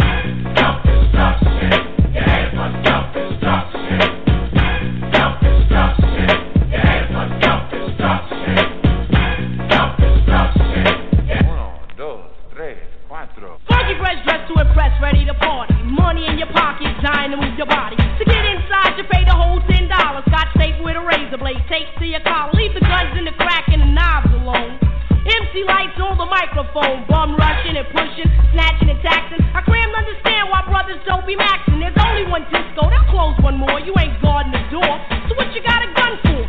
Do you rob the rich and give to the poor? Yo, daddy-o. This straight from the mouth of why and daddy-o. Do a crime, end up in jail and gotta go. Cause you could do crime and get paid today, and tomorrow you're behind bars in the worst way. Far from your family, cause you're locked away. Now tell me, do you really think crime pays? Aiming on taking what your brother had? You little sucker, you talking all that jazz. It's time to stand together in a unity. Cause if not, then we're soon to be self-destroyed, unemployed. C-rap will be lost without a trace or a clue, but what to do is stop the violence and kick the science down the road that we call eternity, where knowledge is formed and you learn to be self-sufficient, independent. To teach the each is what rap intended, but society wants to invade. So do not walk this path that they laid. It's self-destruction. Your head for self-destruction. Self-destruction. D-Night, break it down like this. Children growing, women producing, men don't work in some to steal. Self-destruction. Your head for self-destruction. Self-destruction. I'm Miss Melody and I'm a born-again rebel. The bounce in rap must be successful. If we want to develop and grow to another level, we can't be guinea pigs for the devil. The enemy knows they're no fools because everyone knows the hip-hop rules. So we gotta get a grip and grab what's wrong. The opposition is weak and rap is strong. This is all about, no doubt, to stop violence. But first, let's have a moment of silence. Swing. Things been stated, re-educated, evaluated. Thoughts of the past have faded. The only thing left is the memories of our belated. And I hate it when someone dies to get all hurt up for a silly gold chain by chump. Word up. It doesn't make you a big man. And you ain't go and dish your brother, man. And you don't know that's part of the plan. Why? Cause rap music is in full demand. Understand? Self-destruction. Self-destruction.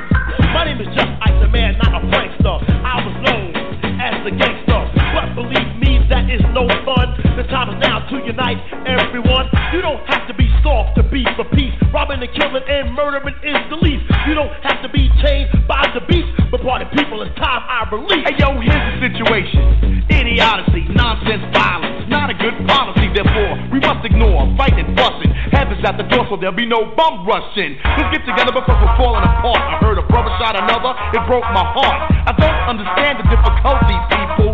Love your brother, treat him as an equal. They call us animals, I don't agree with them. I'll prove it wrong, but right is what you're proving them. Take heed before I leave to what I'm saying, or we'll all be on our knees praying. So heavy deep in the heart of the matter. The self-destruction is served on a platter, making a day, not failing to anticipate. They got greedy, so they fell for the bait. That makes them a victim, picked and plucked. New jack in jail, but to the vets they're a duck. There's no one around, cause in jail you're a number.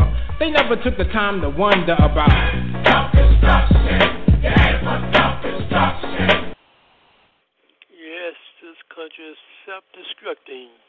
We welcome you back to Africa on the Move. We will now go forward towards discussing our theme today, issues that you need to know.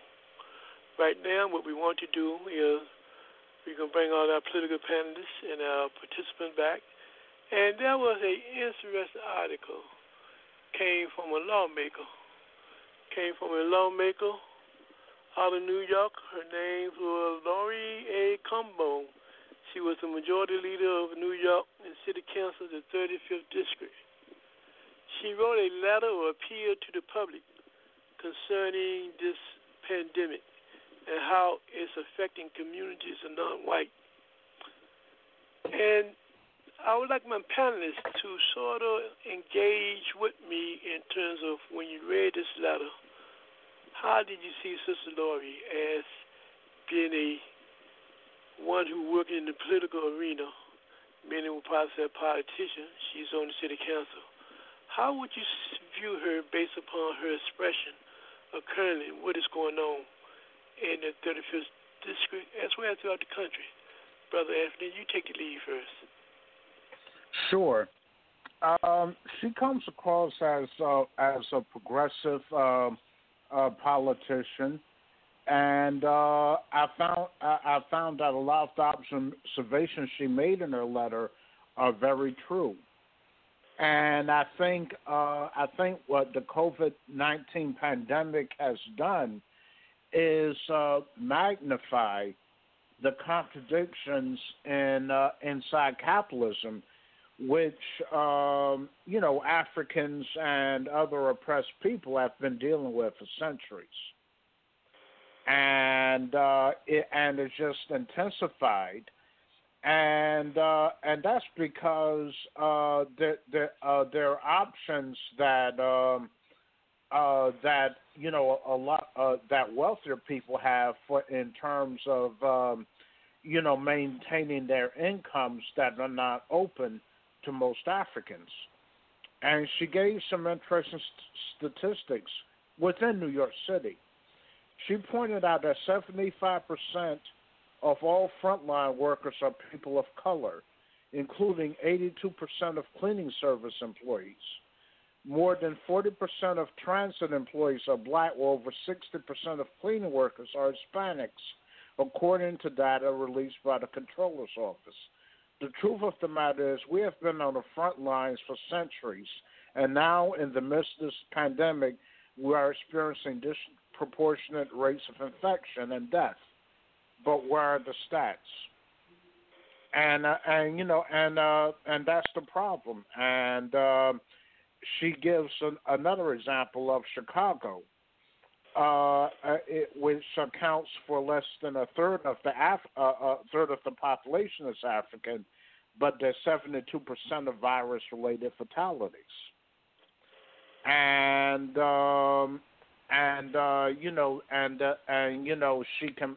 She complains about the lack of the results of the testing that is taking place, and question whether or not that testing is adequate. Brother Haki, she don't seem to be viewed, or her position taken, it seems not to be the majority when you look at politicians around this country as relates to the pandemic, particularly as relates to people of non-whiteness. Your response? How did you view her letter when you read it? Yeah, I got to tell you, I was very impressed. She's definitely speaking truth to power, and the reality is that when you speak truth to power, then as a politician, certainly you have to have a constituent behind you that supports you. So I'm curious as to what part of New York she represents, because clearly you got a lot of progressive communities in New York, and so therefore it's much easier for the political leadership of that community to freely articulate what the issues are. So we definitely have to give a shout out in terms of her constituents who make it possible for her to actually articulate what it is, what she perceives as a problem. But what she's saying in the letter was absolutely correct. And she talked about disparity, not only in terms of treatment, but the impact in terms of COVID-19 on people of color or working class people generally. So she has a very, very good point. And the question is that, implicit in what she's saying is that, why the lack of response from those positions of power, knowing that this is an issue. Now, people in positions of power have been particularly in this disparity in terms of impact of the COVID virus for a long, long time, but have failed to implement any plan to address this fundamental disparity in terms of the disproportionate number of people of color who are impacted by COVID-19. So I think that her letter is very spot on. And, listen, yes, I would shake her sister's hand if, I was close to her, because what she did was unprecedented. And if we had more politicians like her, more principled individuals, then we actually make some headway in terms of the situation in society. But she is definitely a minority in terms of politicians, because most politicians, when they're articulated to, particularly when they feel like it might endanger their ability or their opportunity to make some funds on the side. So I encourage the sister wholeheartedly and support her across the board. Brother Moses, you have a take on this? Yes, I was interested as part of it. She says, "Well, I'm here to tell you that I will never let our suffering be silenced. I will keep advocating for policy and legislation that helps flatten the curve on COVID COVID-19 infections, as well as negative policy impact across racial lines. You know, she was saying, "It is my hope that soon our city will be able to produce quantitative data like they are in Chicago." She being in New York, saying that basically the data, the demographics are not there in terms of her ability to analyze what's going on. And so you know, it was a conscious effort to raise political consciousness about what's going on and the issues, and she did a good job. Thank you. And to our guest today, based on listening to this conversation, would you like to contribute anything? I have read the article. Okay. All right, let's move forward. Let's go to our next article, titled Masonic Concept of Distributor Antenna File Aimed to Transforming Tactical Communication. That's the subtopic, but actually the topic is long-range communication without large, power-hungry antennas. It's coming from RNDMC. And in the article, it talks about really how to use technology for better communication, particularly when you're going behind the enemy line and being able to be more deceptive in terms of your communication. One of the things, panelists, I think we look at this point in time when we're talking about what's going on and how to resist, we got to figure out where is our scientific community, develop our own scientific community, particularly in the field of technology, to counteract the very technologies that they are developing.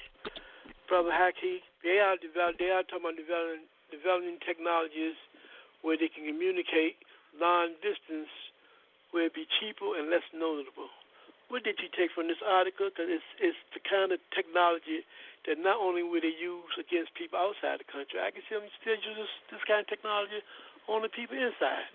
So your response to that, to this new form of technology, how they no longer need these big antennas, but they can have very small antennas. They can put them in the well. They can even put them on people, and they can communicate with one another. How do you see that impacting future wars, future battles, and this whole question of monitoring and observing people? Yeah, well, I think that one thing we talk about a lot, Africa on the Move, we talk about in terms of the precarious nature of the system, and in fact, the individuals, though the capitalists understand the implicit dangers in terms of the collapse of the system, so therefore they're eager, overzealous to ensure to the best of their ability to preserve the system as long as they possibly can.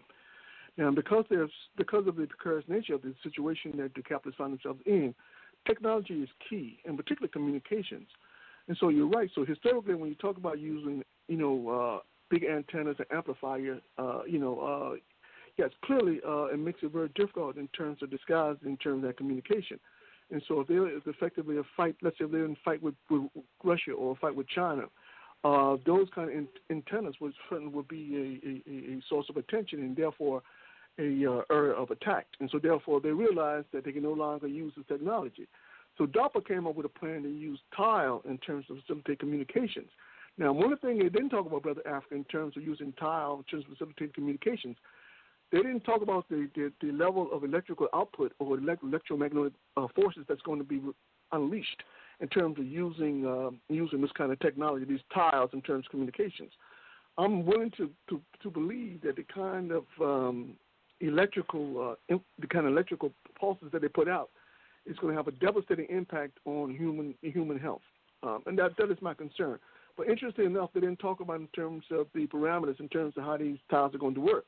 But in order for something that small, in terms of reduce that kind of output, in terms of ability to communicate, then we're talking about a tremendous amount of power, which means so the kind of electrical output that it puts out has got to be a giant, but it'd be big, very big.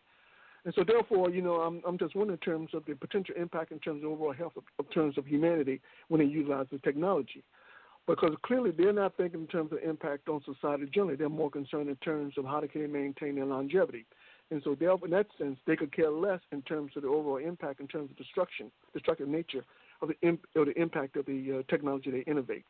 So clearly, this article is a warning. It's a warning of sorts to tell people, given the desperation in the system, that these people who lead the system are going to do whatever it is in their mind in terms of survival. And so therefore, we got to be all very concerned in terms of these technologies. So when they do utilize these technologies in the community, then we'll be in a position to organize because we understand effectively, what it means our lives have to be in proximity of this kind of technology in terms of the kind of electrical output that is utilized in terms of making sure these the tiles can actually communicate properly. So clearly, this article is a warning, and and I think people should read this one. It's a very good article.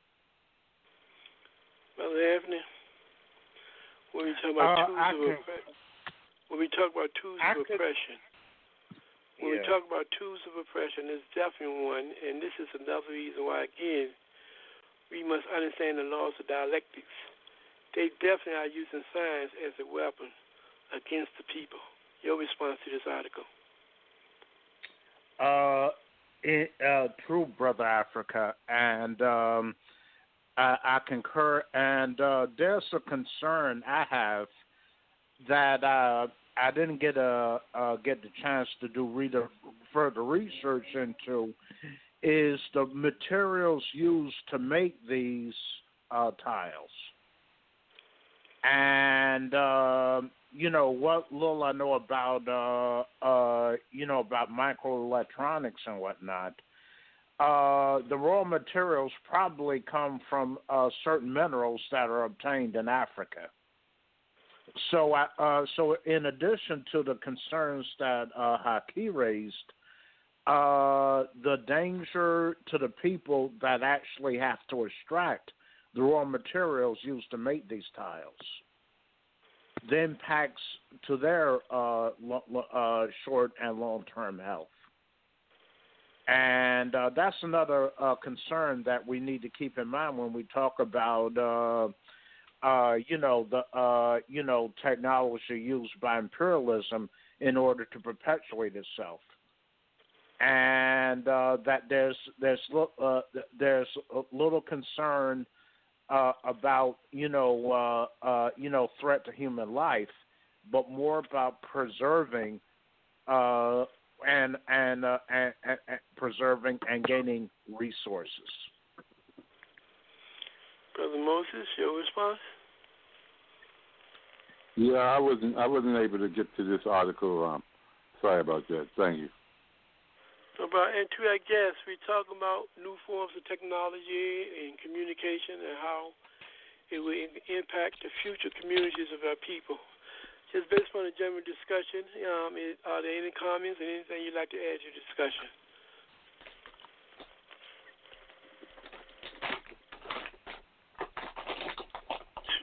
To our guests? Read the article. Okay. So, panelists, what we're going to do right now, we only have a few minutes left. We will continue this discussion, part 2 next week, issues that you need to know. Well, I'm going to ask each one of you to just make a final thought, a final summation for today's program. And what I would do first, we will ask our guests who are still with us. Are there any final thoughts you would like to share with our listening audience? Just that when you got technology, it has dual purposes. It's the one they tell you and the one they don't tell you. Just keep in mind that it's always had dual purpose. But more than one purpose. Thank you, caller. That's a real interesting point you just made. Thank you for your participation in today's program. And next we'll go to Brother Moses. Your final thoughts for the night, Brother Moses. Thank you, Brother Africa. I think, we have a lot of work to do in terms of organization and education, and we have to continuously develop propaganda and agitation, as Lenin said, to carry out the mission. And I just thank you for allowing me to be on the show one more time. Have a good night. All right, thank you, Brother Moses. Keith, your final thoughts for the night. I'm going to be very, very brief. The thing is that, the situation is not getting any better. And I'm particularly concerned in terms of the future of the children and what are we doing or not doing in the community in terms of addressing the long-term interests of our children. The mere fact there's so much apathy out here, there's so much opportunism and so much corruption and flat-out ignorance. We have to do something in terms of addressing this knowledge deficit that exists in the community. Because without addressing knowledge deficit in the community, one thing is clear, that the ability of the adversaries to utilize propaganda for the purpose of deceiving us is going to become more complex. And so therefore, we've got to be able to see through the propaganda, because if we can't see through the propaganda, they're going to deceive us. So I'm encouraging people to build institutions, to build organizations, and please, by all means, if you don't care anything about yourself, at least think about the youth in terms of their future. And as always, Brother Africa, I encourage people to unravel the matrix, because that is key in terms of our longevity in society. And having said that, Brother Africa, you have a good night. All right, thank you, Brother Haki, for your contribution to today's program. And we're going to Brother Anthony. Your final thoughts for tonight. My final thought for tonight is the level of violence being perpetrated against our community is increasing, and our youth are bearing the brunt of it. So we must, for the sake of our survival, get organized. And we must work to liberate our homeland. And that can only be achieved through Pan-Africanism, one unified socialist Africa.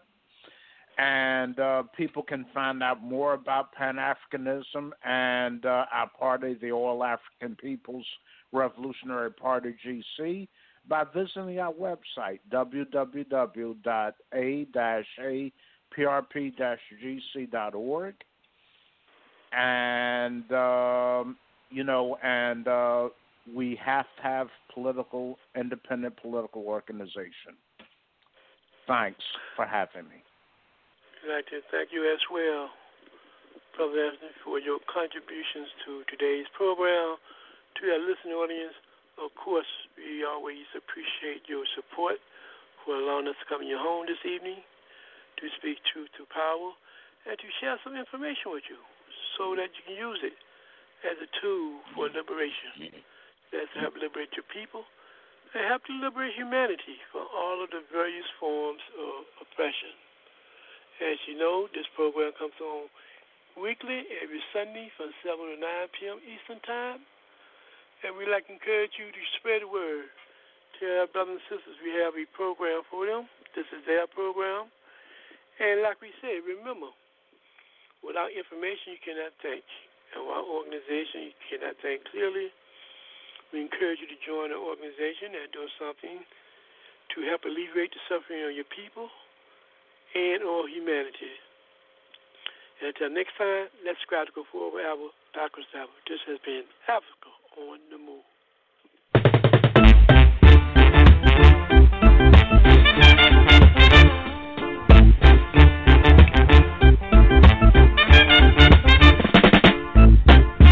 Marcus Garvey come to town. Marcus Garvey come to town. Can't get no food to eat. Can't get no money to spend. Oh, can't get no food to eat.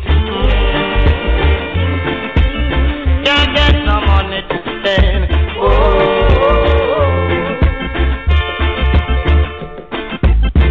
come little one, oh, let me do what I can for you,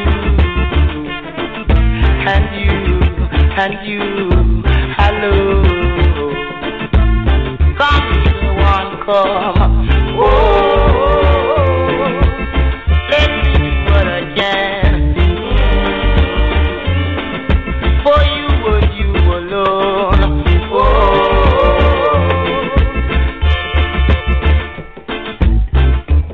you know the right hand to his life shall be found with many strides, weeping and wailing and mourning.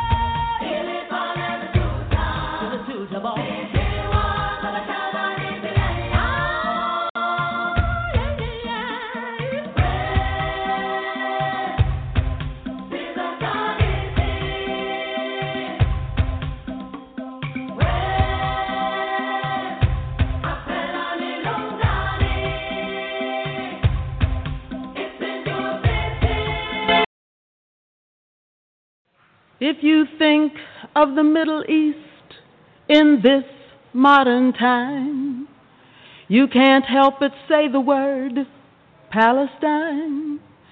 People there have lost their land, some have lost their home. They live in other countries, their freedom almost gone. Palestine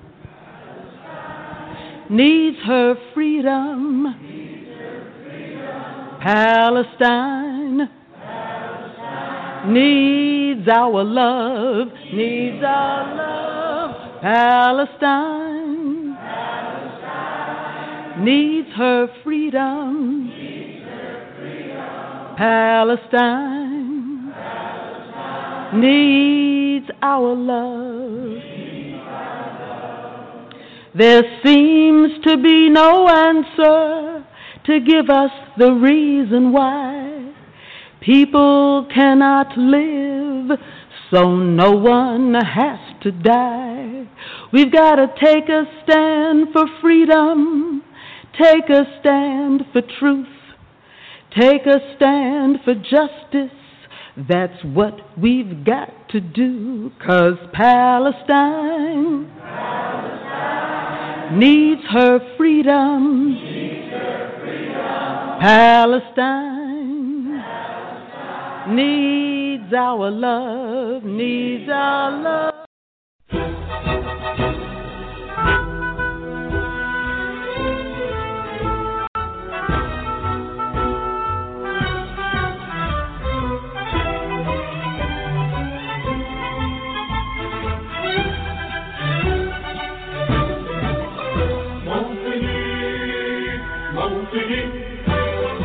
الجلال والجمال والثناء والبهاء فيهما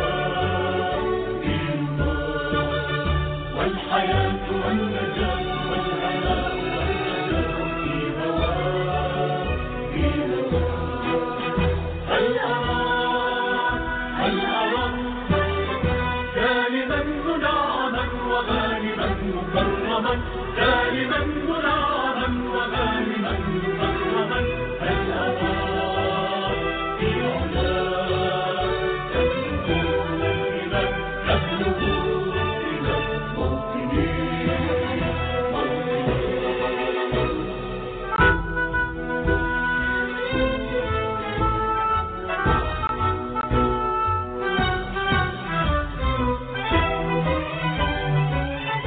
Passport Rev, Malcolm on Twitter featuring Napoleon the Legend. Rock the Bell Radio.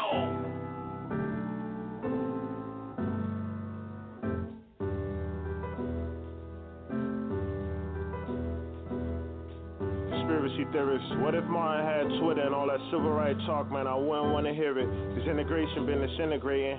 Better off in our own ghettos with our own situation. His last speech got him assassinated. Black business was booming. It wasn't just a consumer. Controlling our narrative. We have more marriages and see what the damage did. They ain't that bad a bitch. And welfare did it's way worse than the slavery. I'll never be an agent. I don't care what they paying me. Seem like Nip had the same old story. If we pay a black hater, tell a different allegory. Like Pearl Harbor and 9/11 was a mystery. Supremacy will go the extent to keep their history alive.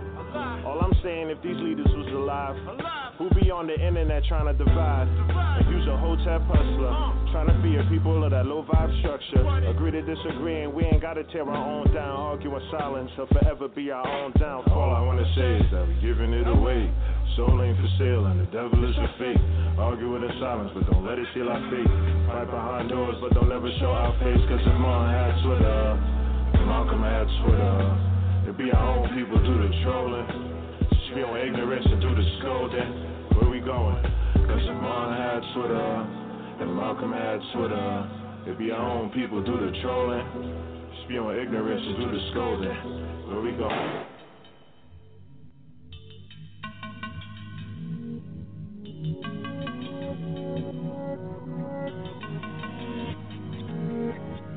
Sometimes the key to life you're looking for be right in front of you. Tried to show my man hidden colors, he said nothing new. I said, what if we've been lied to most of our freaking lives? Harriet coming tonight, and you ain't speaking right, your arrogance precedes you. What if your faith did? I spoke to God on Wednesday, he said most of it's basic. $1 million mindset to be flying, stay hungry. Hieroglyphic writing on walls you couldn't take from me. A man lay dead in the street today. I must have bumped my head and landed in 1940 or something, I swear. And all I have is love and joy to give. I need to spread my wings. I need to fly away. I wanna get high today. Who got 5 on my little bundle of temporary? Man, I wanna live long enough to be legendary. Your statistics said by now that I'm gonna be dead and buried. But when I heard your voice, it seems as if we met already. In a march for our rights, that civil, the same purpose. 2 different tribes and we fighting the same person. Could it be that our eyes was deceiving us? We had to have faith when nobody believed in us. Cosmic companionship sustained me after my husband was assassinated and gave me the strength to make my contribution to carrying forward his unfinished work. A man lay dead in the street today. I must have bumped my head and landed in 1940 or something, I swear. And all I have is love and joy to give. I need to spread my wings. I need to fly away.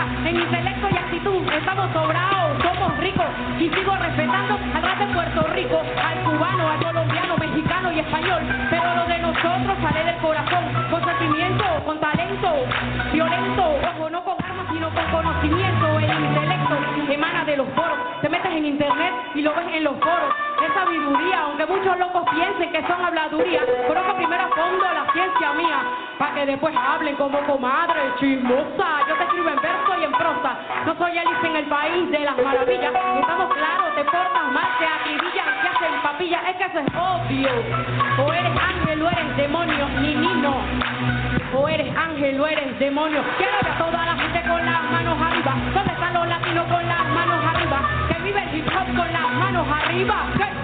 Con las manos arriba, que viva la cultura con las manos arriba, el deporte con las manos arriba, Venezuela con las manos arriba, ¿qué? Sentimiento, sabor, rumba, corazón, la salsa retumba el tambor, no se te olvide el joropo, recuerda el folclore, te lo digo en rap, crece la tensión, ritmo caribeño, se siente el calor, esto es música de calle, al que no le guste que vaya a llorar para el valle, es música con estilo, tú estás claro así que solo dilo, pa' que lo sepa, sueno tan criolla como comerse una arepa, volar papagayo, llámalo, cometa, tropo perinola, que te ruchen las metras, música venezolana es todo lo que se haga en Venezuela, no solo es un ritmo, escucha las letras, tan criollo como que te vean y te digan, pa' que te choquen las manos, al final del día, dale, hablamos, y lo que más me alegra, la gente latina siempre será gente negra. Belice, Bolivia, Brasil y Cuba, Chile, Colombia, Costa Rica, Honduras, República Dominicana y Ecuador, Guatemala, Haití, El Salvador, México, Perú, Panamá y Uruguay, Argentina, Nicaragua, Puerto Rico, Paraguay, todos unidos nuestra América entera, junto a Venezuela una sola bandera, junto a Venezuela una sola bandera. Comandante, te amo, que Dios te bendiga.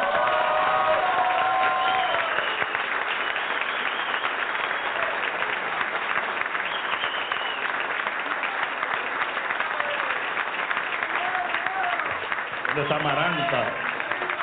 El Amaranta y el Pinky, ¿dónde están? ¿No? La cantera.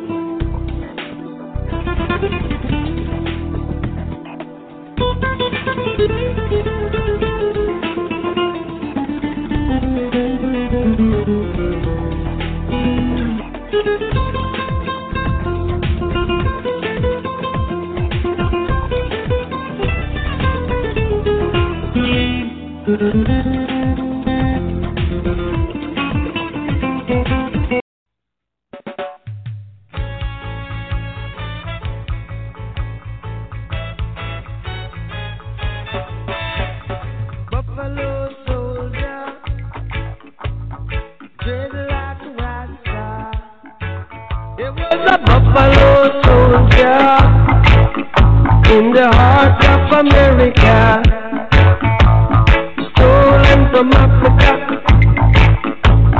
brought to America.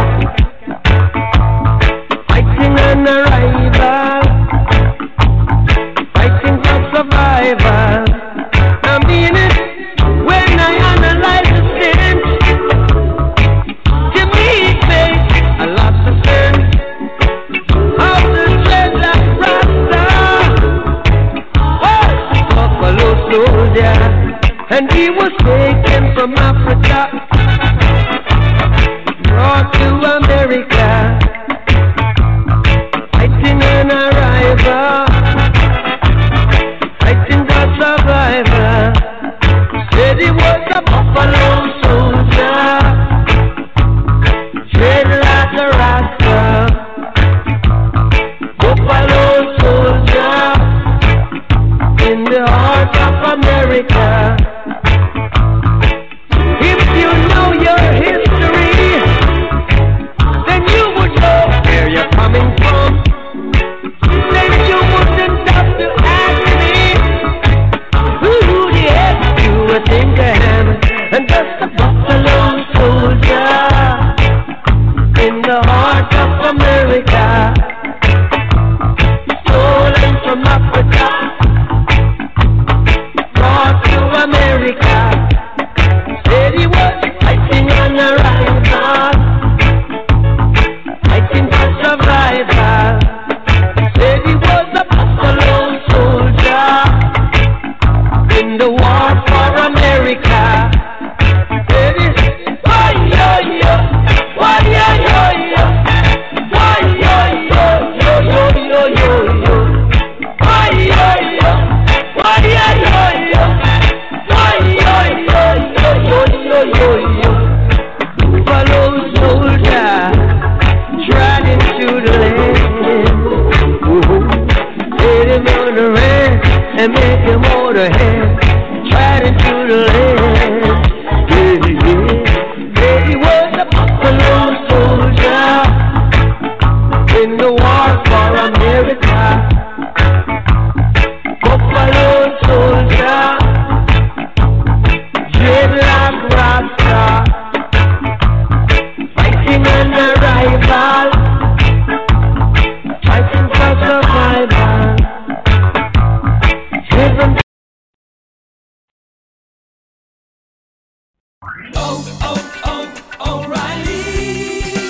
You need parts? O'Reilly Auto Parts has parts. Need them fast? We've got fast. No matter what you need, we have thousands of professional parts people doing their part to make sure you have it.